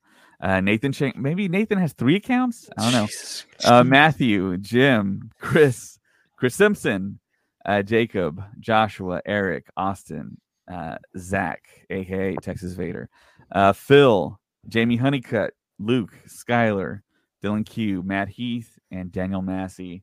Those are all the names for all the patrons, I think, that have supported us in the past, present, and future. So thank you so much. Like the opening, yeah. I feel like the opening title in Star Wars, where like it's a long time ago and it just keeps going. I was like, wow. Yeah, there's a lot of people that have supported the podcast. Yeah. Thank you so much. We love you. We love you, people. You've helped us buy the mics we're using now. I think everyone has the same mic. Yeah. And Colin actually has a special mic. Oh, yeah, I've got it here. Don't you worry. Got a series of mics. So yeah, you've helped us buy software, hardware. You enabled us to help Colin build stuff that you see behind him, I think. And also, Colin, we were able to purchase a MacBook Pro, another MacBook for the podcast. So we have twice the firepower now. Yes. So, for our little rebel band. So yeah, I think that's pretty much every big story. I think we kind of covered all the shows, all the news. Anyone in chat still there? Anything we missed? I'm not quite sure. I don't think so, but the future looks bright. We're still here on the podcast. We're going to try and do more podcasts, try and do more things on Patreon, and maybe do 3 podcasts a week along with Zach and Retro Ray, their comic book podcasting. For sure. Yeah, I think that's pretty much it. Anyone got another topic that you want to bring up here before we leave? Just want to say I'm looking forward to the future. Yeah. Tons of exciting stuff. Yeah. I'm excited, and just a friendly reminder, be kind. That's it. That's all I got. Be kind, rewind. All right. Zach doesn't know anything about it. Hey, I'm old enough to know what that means. Come on. I was just gonna say. I don't know. I'm no longer the youngest. Yeah, one this here. kid over here, as Colin says. Dude, I bought a VHS trilogy like 2 weeks ago. I found the Indiana Jones box set that I had when I was a kid. My parents gave away, and I'm like, how dare you? And then I found it for a whopping $6. It was a steal. It's like people want to get rid of it. Man, snatch that up real quick. But so for Zach, James, Colin, my name's David, and may the force be with you. Always. Or something like that. The awkward moment. We're just like, do we end it or do we keep talking? David, this is cruel. David, come on. David, you are doing a great job. I mean, if you want, I can just keep talking about Max Rebo. Like, I mean, I can do that all day. Here we go. Who wins this? Do I end this first? You end this first? You talk first. I talk first. You talk first. Well, all right, here we go.